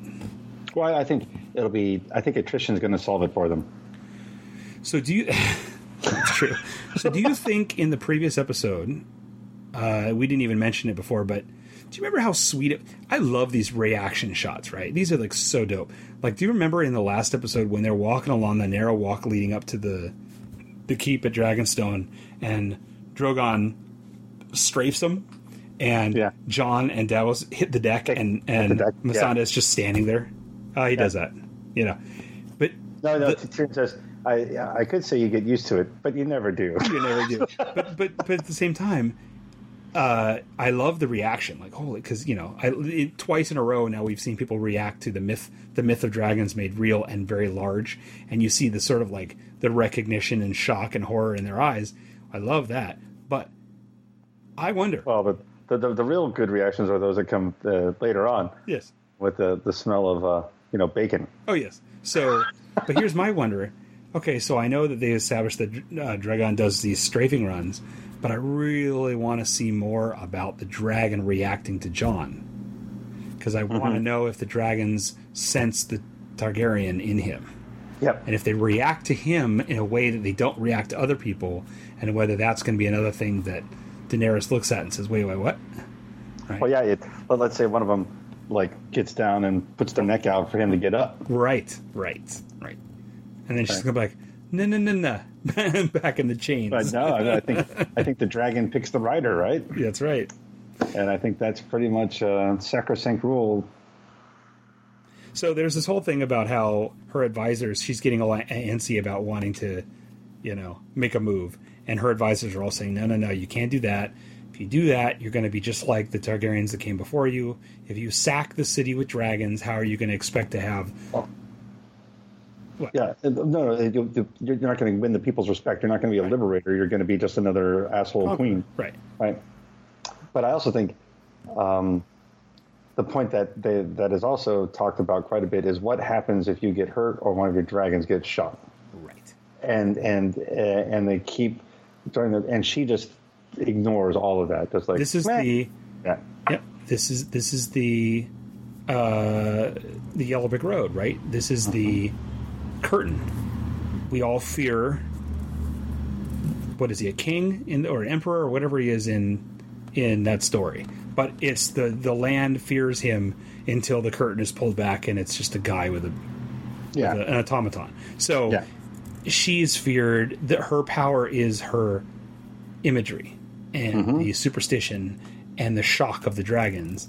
If you show the dragons can be injured and you show that she's human, in theory, all bets are off. Bets are off, which leads right into the end of the episode. But so in the end, you think that maybe they've convinced her to hold off, and then of course you find out that no, she went off and did what she's going to do anyway. Well, but I think they planned it. I think that, again, we were privy to one part of the conversation when she, it was surprising. She talks to Tyrion, talks to Melisandre, and then says, "Jon Snow, what would you do?" Melisandre, and it's and he says, "Yeah, if you just act like one of the lunatics that punishes them and kills them and doesn't value their lives, then you're just another part of the chain. You're not doing anything new. You're no different than the people that you supposedly despise." And then I think there's that other part. Okay, so what would you do? And well, he just heard, right? Because they say all the things about Casterly Rock and Highgarden getting sacked, and for the money. Right. You're right. This is a third angle because she did not go after the keep; she went after the money. You're right. Right. And so did Snow say that? Did Tyrion say that? Who said that? I think would be very interesting to find out. But also pivotal in that scene is that she asked Jon what he thought. Mm-hmm. And everybody was kind of taken aback. Yes. Including Jon. So then we get to the pivotal moment where Theon washes ashore. What? Can I ask just one other question? No. Please. Because one thing we do not do on this podcast is do digressions. Okay. So the one thing that I had a problem with the Dragon Glass is how the heck are they going to mine that? Timey-wimey. Well, but what? They're going to smash it up and break it, and then it's going to fall in shards, and then how are they going to turn those into weapons? That's what I want to see. Wrap a little bamboo around the back end of it, and stabby. What? Very robust engineering there. Set the leather on the steel. Listen, man, timey-wimey. Okay. 6 weeks later. I just don't. They're going to get all of the shipbuilders that put together a, 33,000 hectare forest worth of timber to create a Ironborn fleet in 1/16 of the time we need. In a week. And then they're going to take them and say, hey, make some weapons real quick. Are you done yet? You're done, right? Yeah, 20,000. We need 20,000 swords, 100,000 arrows, and 60,000 spears. No. Although the one thing I'll say about that is that Jon's game is the North, and that he has a lot of time because at this point the Winter Army hasn't breached the wall yet. But they're marching to Eastvale. They are, right? But that's to the east side of the wall. My point is, he's down at the bottom of the continent, prepping, and so there's time to build weapons and then go up north. It's not like he needs to make them next week. But wait, on what fleet? Oh, just the wave the hand. what I want is someone to impale Euron and then take his ship, and then they all take the Iron Fleet back up north. That would be dope. Yeah, or the dragons pull the ships along. Hold on a second. Well, actually, though, I was wondering, though. I actually thought this episode, I was wondering if we were going to see the dragons carrying cargo. Because I thought at that moment that we were going to see the dragons pulling or carrying loads of soldiers that were going to be dropped. Yes. But let's wait, because when we get to that scene, I have a whole lot of other tactical questions that I think they just kind of screwed up. But anyway. Because remember, we're in a world where there are no scouts. Because the Greyjoy fleet was completely surrounded and immediately decimated by a stealth attack that was by one ship that's supposedly really quiet, but an armada of ships, magical mystery new ships that are not quiet, and none of those ships, none of the defending ships had lookouts, and they just came out of the fog and immediately jumped, and it just killed everybody immediately, and that was it. There's no rear guard, there's no vanguard, there's no. You're a Navy man. People don't know this about Blake, but he was a Navy man. Yes. And there's one thing that Blake does not tolerate, and that is bullshit on the high seas, right? Bullshit on the high seas and gross military tactical errors. Bullshit in the harbor is another story. Yes. So Blackwater Bay is okay. Yeah. When you're in port, it's a different thing. But, yes. But, sailing over chains, legit. Mm-hmm. Being ambushed in a very... So there is one of the things that people have commented on looking at the map of Westeros is that it's not as shocking that Euron's fleet's moving around and is ambushing Yara's ships and all that, given how tight they are. The proximity of things in that region is actually very small, though without modern technology, ships should pass at about, whatever it is, 3,000 feet, and you wouldn't be able to see them. So I still don't know how they ran into each other, but at least it's not the same as like they're in the Pacific and somehow they ran into each other. But traveling hundreds of miles back then under wind power is going to take a hell of a long time. Magic wind, though. Okay. So I'm just going to stop. So we have the big confrontation of Theon landing and Jon and Davos showing up on the beachhead and seeing them show up. I love the thing where it's like, is that an Ironborn ship? Yeah. And then they show up and he comes ashore and then Jon walks up and looks at him and he looks at him. It was very telling that Theon's comment was, "How's Sansa?" Right. Yeah. Because either it's he honestly cares about what happened to her, or he's trying to remind you he got her out of a bad situation. Please don't kill me.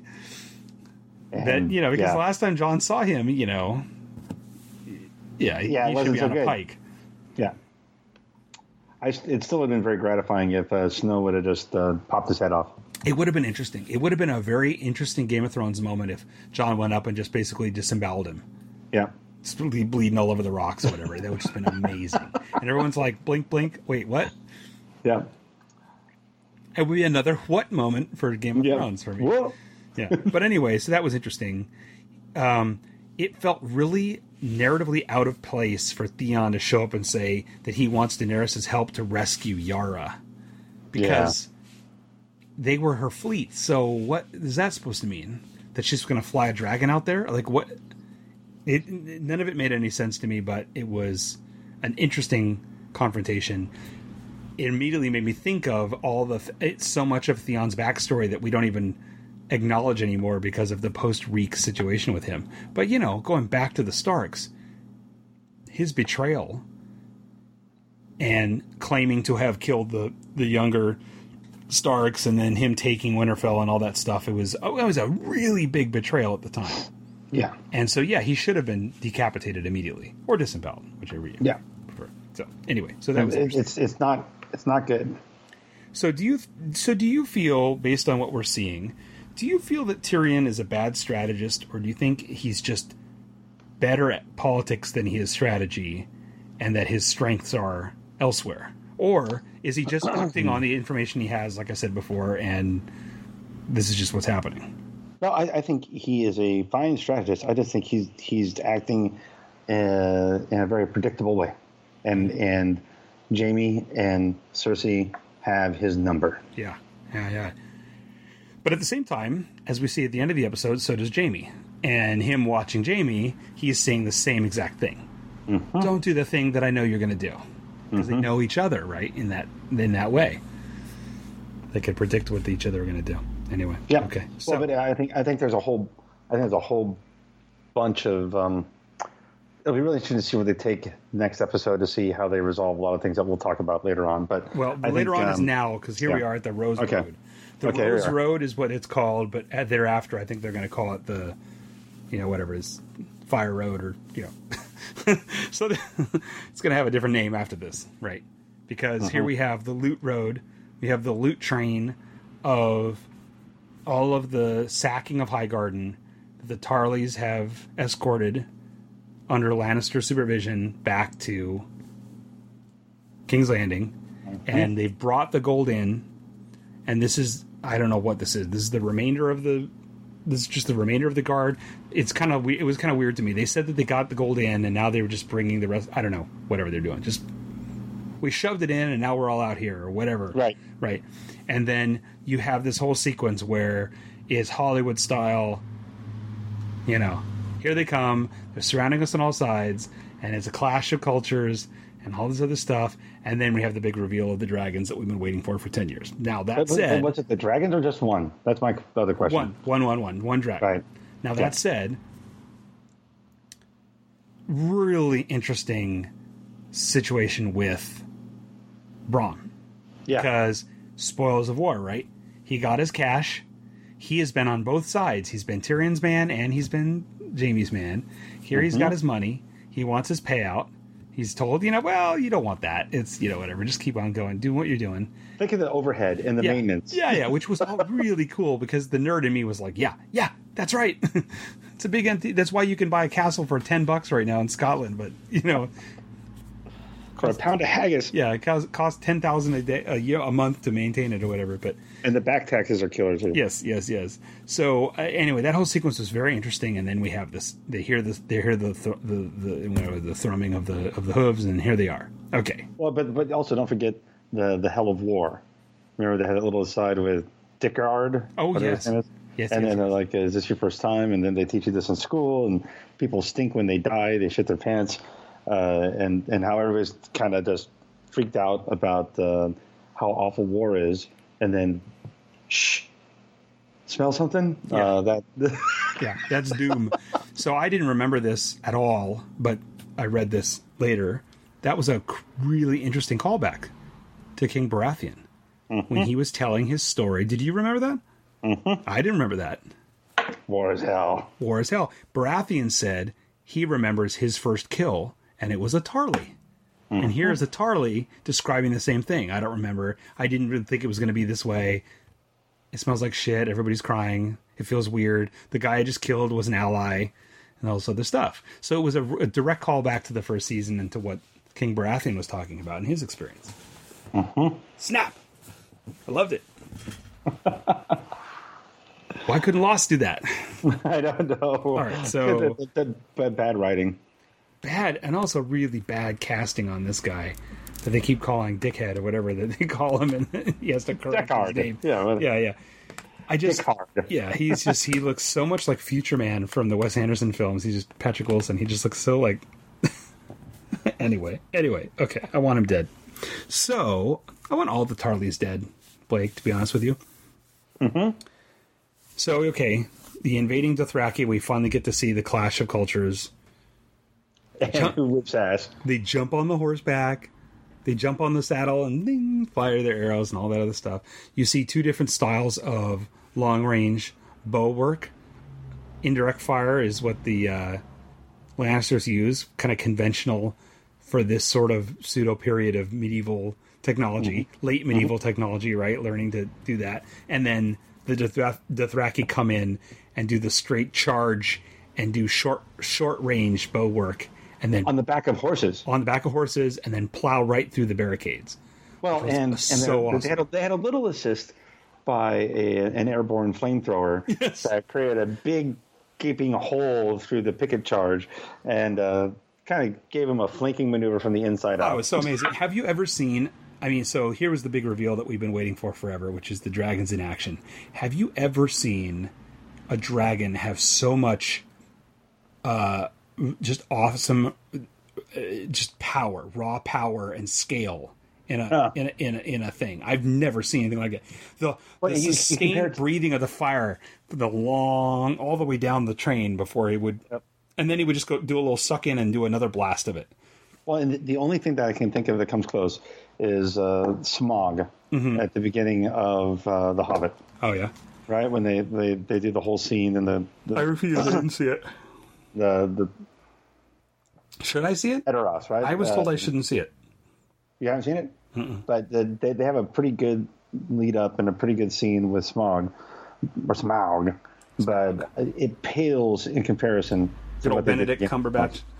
Yeah, but I mean the bodies turn to ashes. The people, on fire. Even when they jump in the water, the whole dragon fire. Oh yeah, in water. Oh yeah. And the reaction of Jamie. Oh my god, that was amazing. And Brom too. Yeah, looking up at him like, oh fuck. Right, but then getting angry. Yeah. And pissed off at this flying frickin' iguana that's charring up all my buddies. And still having the wherewithal to go get the you have criticisms. Big crossbow. You have tactical criticisms. I want to hear them because I have some too. Go ahead. Why not use all three and do a series of flanking maneuvers where they're protected and they just do crossfire across the whole thing and then back and forth strafing runs. Yes. It would have been over before it began. My first thought was that she's got the dragons deployed elsewhere. But then my second thought was, I don't think she can control all three at the same time. I feel like she's on the back of Drogon, and she's controlling him, and the others are sort of kind of hovering and surrounding and just doing whatever they're going to do. Except for the battle of the fleet back when she put the slavers down, right? And all three went out and burned their boats. Yeah, you're right. You're right. And so I hope there's a story reason for why she only took one. Well, maybe Tyrion told her you can't risk all three because if one gets killed, then you still have two others. Yeah, but at the same time, you can't risk you either. Well, but she just told him to go pack sand on that. Yeah. So, But I'm hoping that the next episode we find out that the other dragons were deployed. I think that would be really cool. But yeah, good point. Good question. Yep. And the other tactical thing is the Lannisters, supposedly for being military geniuses, turned out to be fucking idiots. That they didn't have any rear guard. They didn't have any scouts out. Again, total ambush doesn't make sense. Yeah, it was a clown outfit. There's no reason why an invading force should have been able to get within miles of them. I mean, I understand they may be complacent. They think they're under no threat. They think they've been smarty pants. They outdid everyone, but everybody seems to forget. And another tactical error is how close the Dothraki and Dragonstone were to King's Landing. It appears to be just like an hour's ride. Sure. And that includes the pit stop for sandwiches. Right, because I don't know how... Road sodas. How you take over Highgarden, which is pretty far away, and then move all the gold back, and then Dragonstone, which is up here. Oh, yeah. And Timey-wimey. I don't... That's forbidden. I don't understand... Unless the dragon, carried them all, the entire Dothraki and all the horses over. I was impressed when they showed at the end of last season, tentatively shoving Dothraki onto ships and then being all nervous and sailing them across the narrow sea. I thought that was really cool infrastructure. I thought that was really good world building, showing how tentative that was for them. Now they teleported a massive, basically Native American force attacking the Redcoats, right? It was Dancing with Dragons. Yeah, it totally was. That said, it was super fun. But the choreography and the fighting were exceptional. I did not buy for 1 minute that Brom... So here's one of my tactical problems, or my logic problems. I would suspect that it takes a fair amount of learning to know how to use a normal what is it called? A ballista? Well, it's a big high fluting crossbow. Yeah, right. So you have to understand the principles of indirect fire. You have to understand the principles of the physics of how to arc a thing and how to aim it and all this other stuff. Yeah, how to move it, how to align it, how to get the thing in place, how to notch it, and how to shoot it. Okay, so Brom just randomly ran over there and did it. It's a scorpion in this series. Yes. They call it a scorpion. Yes. But so he just randomly knew how to do all that. And that irritated me. Yeah. Yeah. Maybe the Meister taught him the crash course. You and I, with contemporary knowledge of how these things work, would be hard-pressed to shoot a dragon out of the sky with a supersized crossbow, just like you and I, without training and practice, would have a hard time hitting a target with a bow and arrow. Mm-hmm. So Bram, I have no evidence to suggest that he knows how to fire a bow and arrow, let alone a giant crossbow at great distance at an aerial moving target. Yep. He just dove right in. And I don't think the hand crane can be operated by one dude. No. If it has enough tension to fly one of those 100-pound bolts out of it. Which, by the way, he lifted and carried like it was 10 pounds. Yeah. Also, I find it difficult to imagine that he would use a bolt on a fucking Dothraki that's chasing him down. He grabbed a couple of knives or whatever out of his swords off to other people. Why didn't he run around the corner, then run around the other corner, and stab him in the back? Like, why would he go through the work of spinning that thing around? It was all for the effect of the drama, and I get it. But it really bothered me that he would do it. It felt very D&D again. It felt like my player, because I was always a judge, I felt like my player was like, I'm going to use the giant crossbow on the orc. 20. I'm like, okay, well, I guess you did. Yeah. But that was one of your 5 crossbow bolts that you had, so. Yeah, no, I hear you. It was what else? It was all done because of the visual of the guy sticking into a wagon and not falling off. Yeah, absolutely. He's getting stuck. Well, and then also, just from like you said about the military strategy. So once again, we have no scouts and no protecting flanks or anything else. Just this assumption that it's just, here we are, we have the armor and we're going to march in this direction.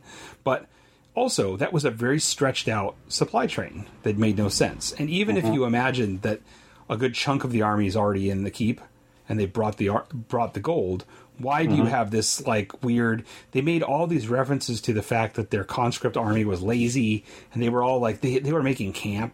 There were people were singing, and someone had made a fire, and there was all this stuff going on that suggested it almost. I had no idea at the start of that scene that they were right at the outside edge of the castle, right, or actually at the town. Right, it looked like they were along the way, and they were just kind of not having. Because there was this whole thing with Tarly saying, well, we're just going to burn the people who are at the back of the line. And, it suggested that they were just slow as shit and not following the regimen of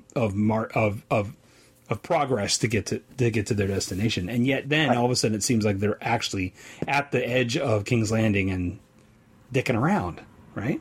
Mm-hmm. Didn't make sense. Very much so. Did it make sense? No. Was it fun though?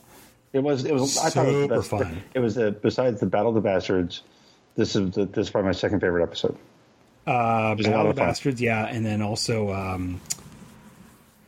Hardhome. Yeah. Right. And that's number 3. Yeah.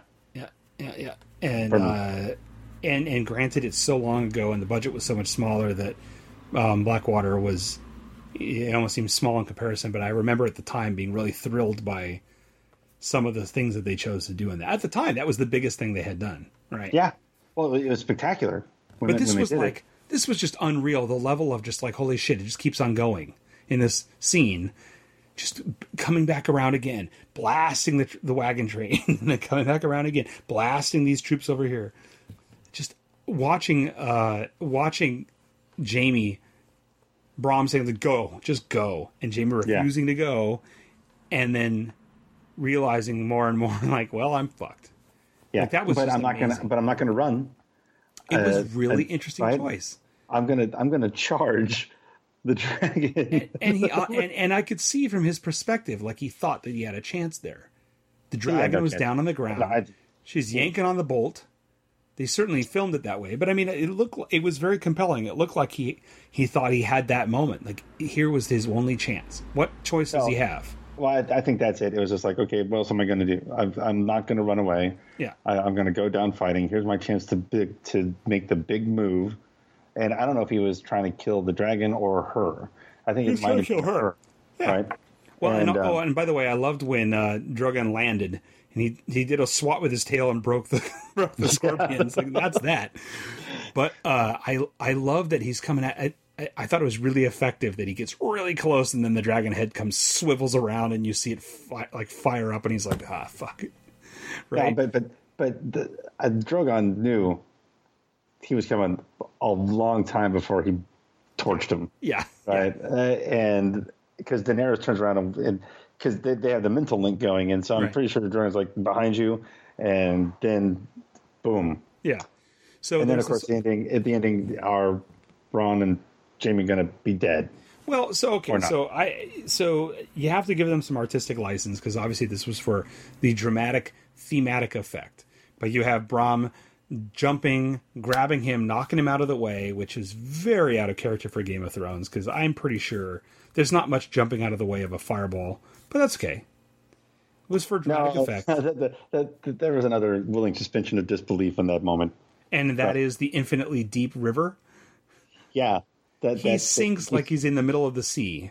But you see wagons on fire that tilt over, and you can still see the wagons in the middle of the river. Yeah. So they must have fallen into the Abyssian Trench. Yeah. So I feel like that whole sequence of him like, descending into the depths was symbolic. And it was, it was sort of like visual hyperbole. Like it's not really, I don't think that they're really suggesting that it's an infinitely deep trench in the middle of that river.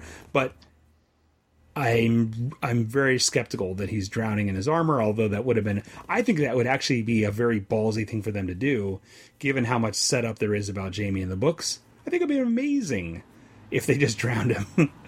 I don't think they will. I think Tyrion's going to jump in and save him. No. Yeah, Tyrion. Unloose the strap. What? No, I think it's going to be, what I think it's going to be is a dragon fishing him out. That she's going to be like, fish him out. And he's going to pull him out of the water. Right? I think that would be an amazing scene. Well, probably the only thing that can get him, right? Yeah. What? I think the only thing that can get him, right, if it's really that deep. And what about Bronn? Is he just gone?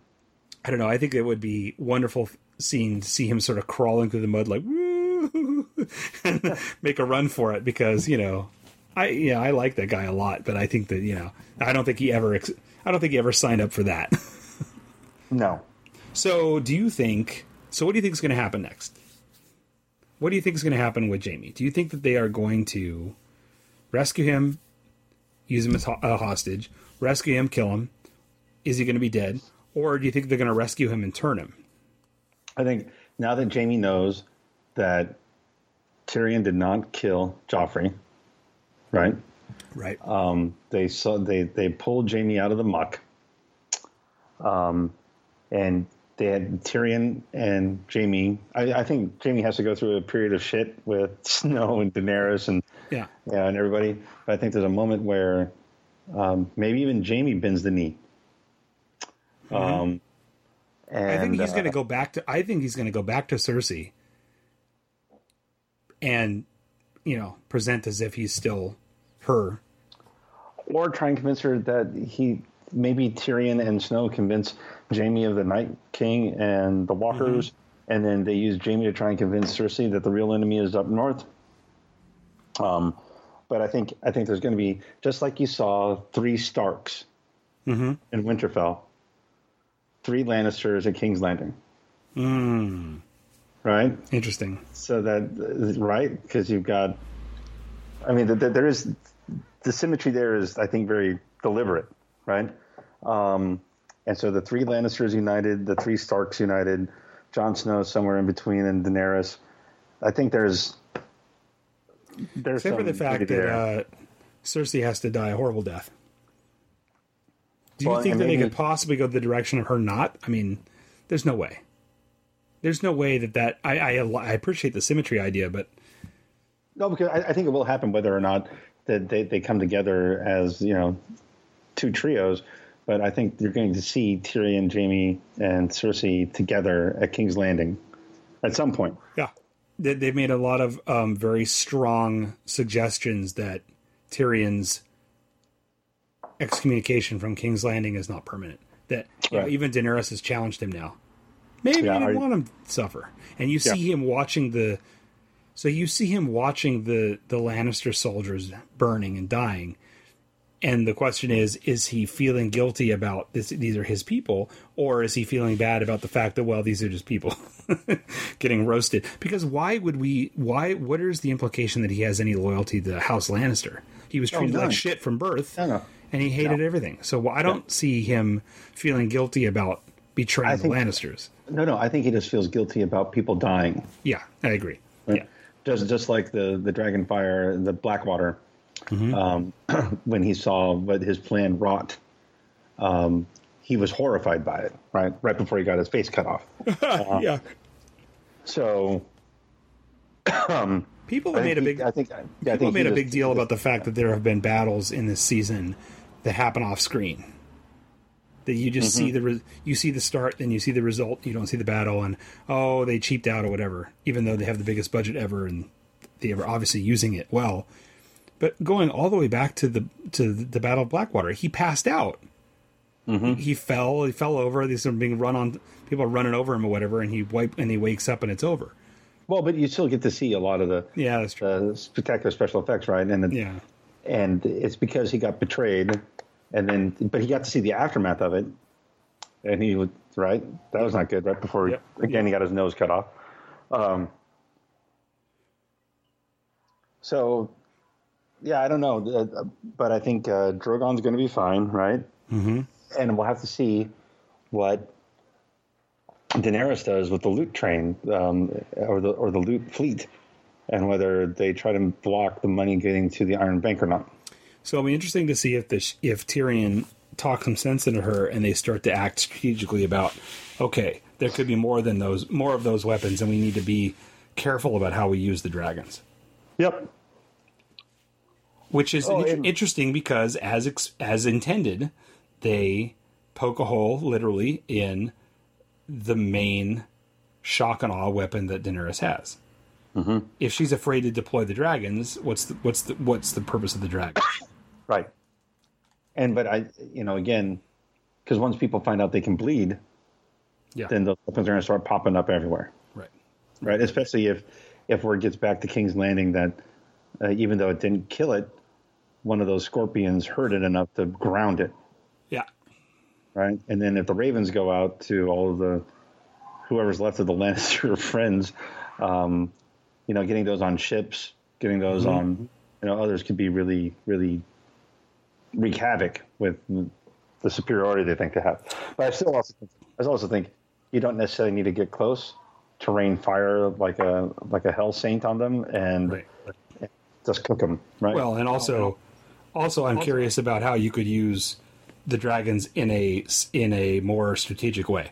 Well, in a formation, right? So you get one circling high above, and all the scorpions are trained up, and then you have one flying low or two flying low to the ground or low to the water, and then do strafing runs before they even know you're there.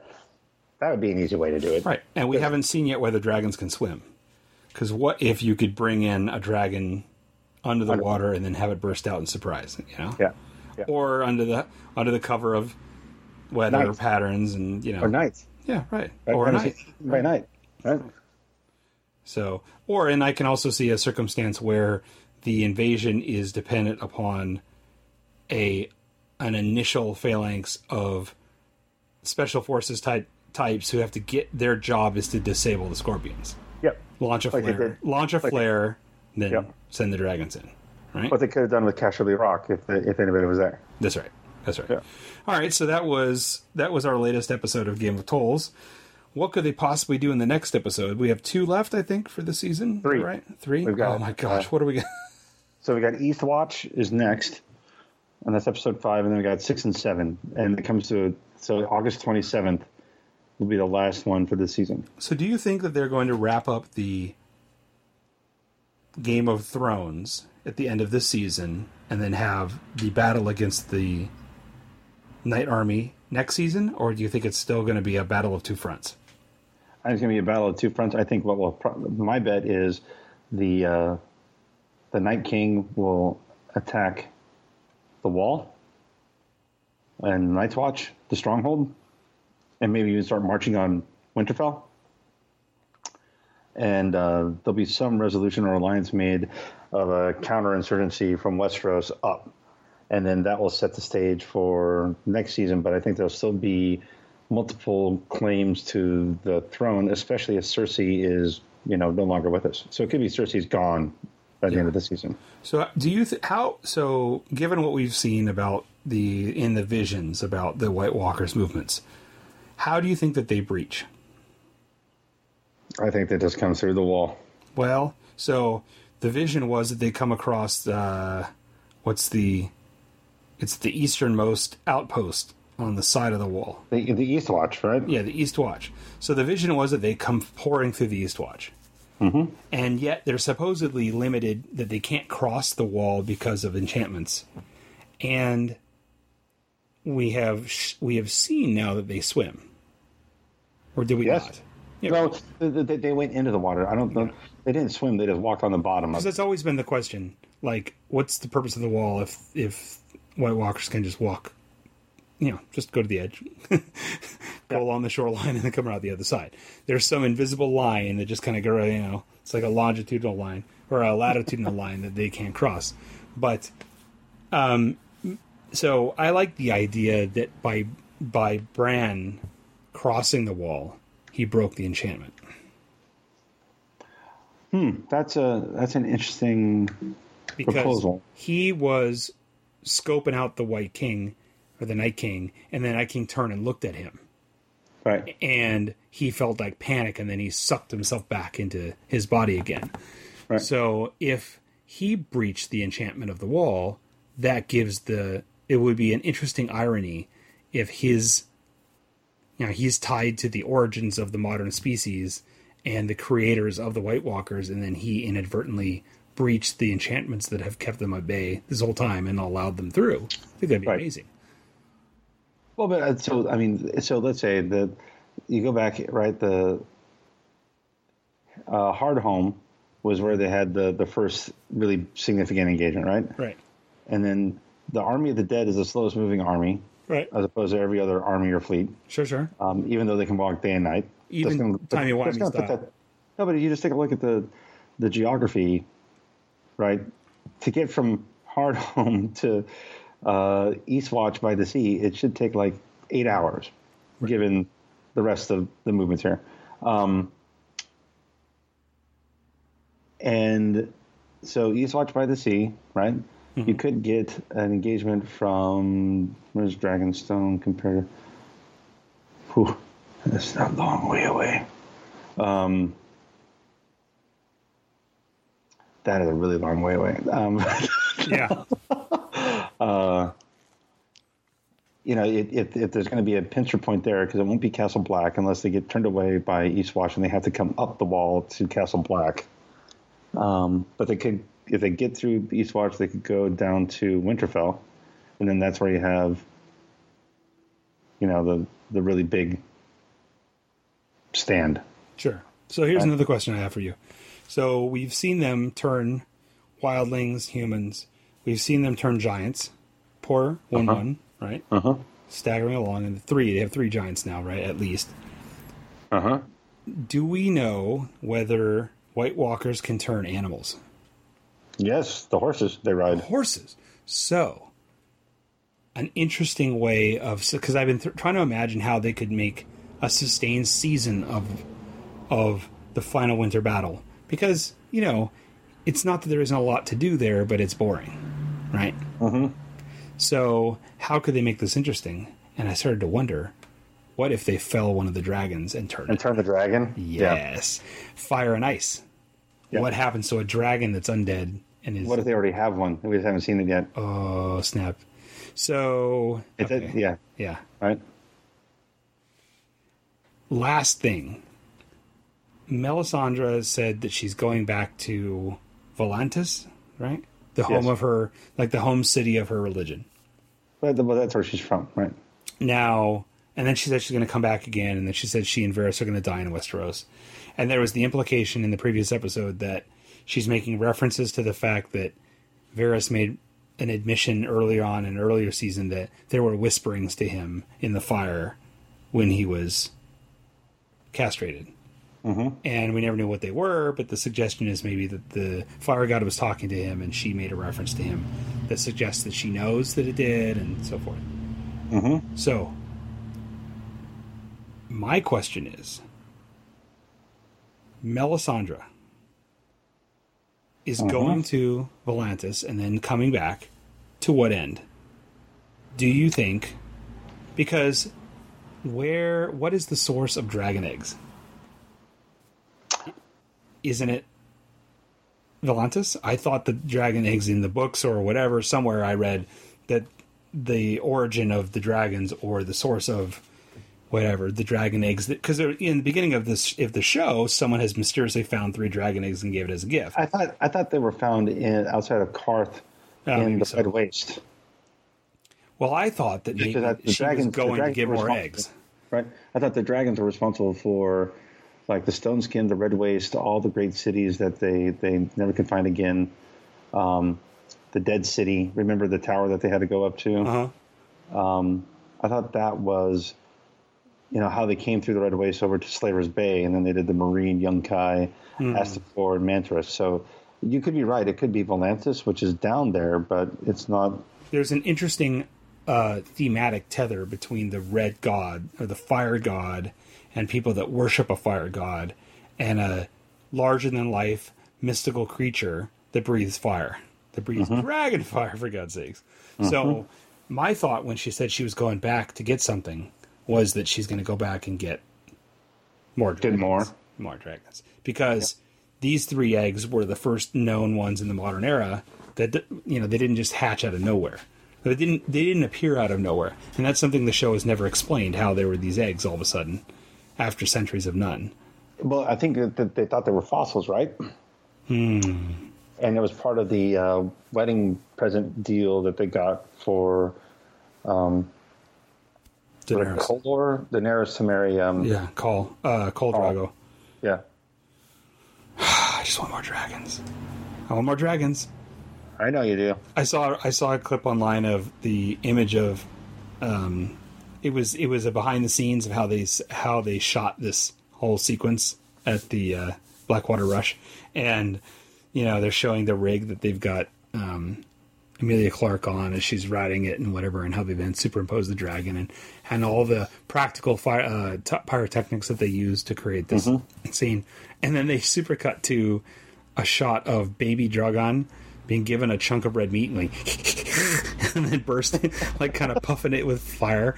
And, it really made me lament and be nostalgic for baby dragons again. Especially in light of the fact that the show has timey-wimey powers now, because they can have like baby dragons and the next scene, big dragons, Yeah, I know.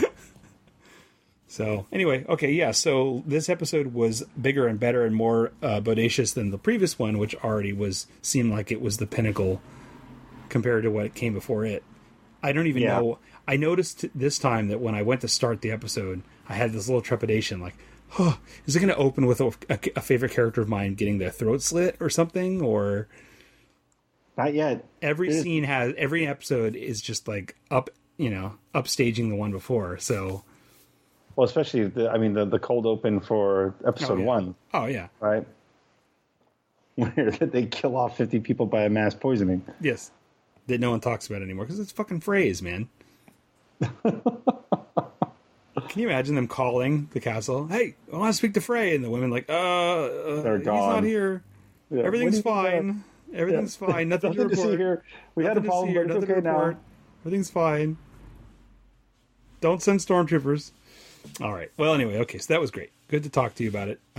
So we have an eternally long 6 days to go until the next episode. I don't know how we're going to deal. So I'm going to get to watch the next episode right before I go on vacation with the kids down to LA, which means I'm not going to get a chance, to talk about it before the following one. Yeah. So we're next up probably going to have another double episode talk, but I don't even know. You can't do the last 2 at once. I'm telling you, it's going to be too much. No, because we have 3 left. The human body can only take so much. No, but we have 3 left. So yeah, I know. So I'm saying we can't wait to do the last 2. No, you're right. We'll do number 3, number 2, and then finally number 1. Even you have to call in from the Viper Room, if that still exists. Yeah. The Viper Room. Phoenix chalk marks. River Phoenix chalk marks. Okay. Too soon. Too soon. It's never too soon. All right. So okay. Thanks for hopping on and talking about this. And I hope next time we can get Chris back in and something. I told him I was sending him as much ice as I could, but I don't know. Well, Chris, when you hear this, hope everything is okay, man, and be safe. Yes. Ice water. Lots of ice water. Lots of ice water and lots of flame retardant materials. Dig a little moat. Yeah. All right, cool, man. So thanks for listening, everybody. And where can they find me, Third Rail Design Lab, across all forms of social media? You can look up Third Rail Design Lab or TRDL. You can email me at Tom, THOM, at thirdraildesignlab.com. You can find us on Facebook. We have a group dedicated to Robot Kraken, which is the best place to ask stuff, but we're also on Twitter and Instagram as well. So if you have additional comments or thoughts about what we talked about or what you took away from these last 2 episodes and you want to share it, please post. We've had some of that happening already. It's been great. And also my last shameless plug is, please, if you do listen to this on iTunes, the system is rigged, man. You have to subscribe to the feed. You got to give us a minimum 5-star rating, minimum 5, and then post a review and say how much you love the feed, and then hopefully that will get published, and every positive review and ranking that is offered sets up something in the Apple algorithm that allows our podcast to be sent to more people. Really? Give it increased exposure. I know I've personally been told at least a dozen people have made reviews, and we have 3 on the stream that Apple has published. So for whatever reason, they don't publish all of them. So I don't know what it is, but all I'm saying is all of our 333 listeners, subscribe, 5 stars, glowing review, particularly about how Blake is doing, and then hopefully we'll get some more exposure. It'd be great. I'm going to go write another review right now. Do it now, early and often. That's what I say. Chicago stuff. Yeah. They're Chicago. Yeah. Chicago deep dish. Deep dish. All right, thanks. Bye, Blake. Bye. Have a good night, everyone. Wish I could stay and celebrate, but there is work to be done.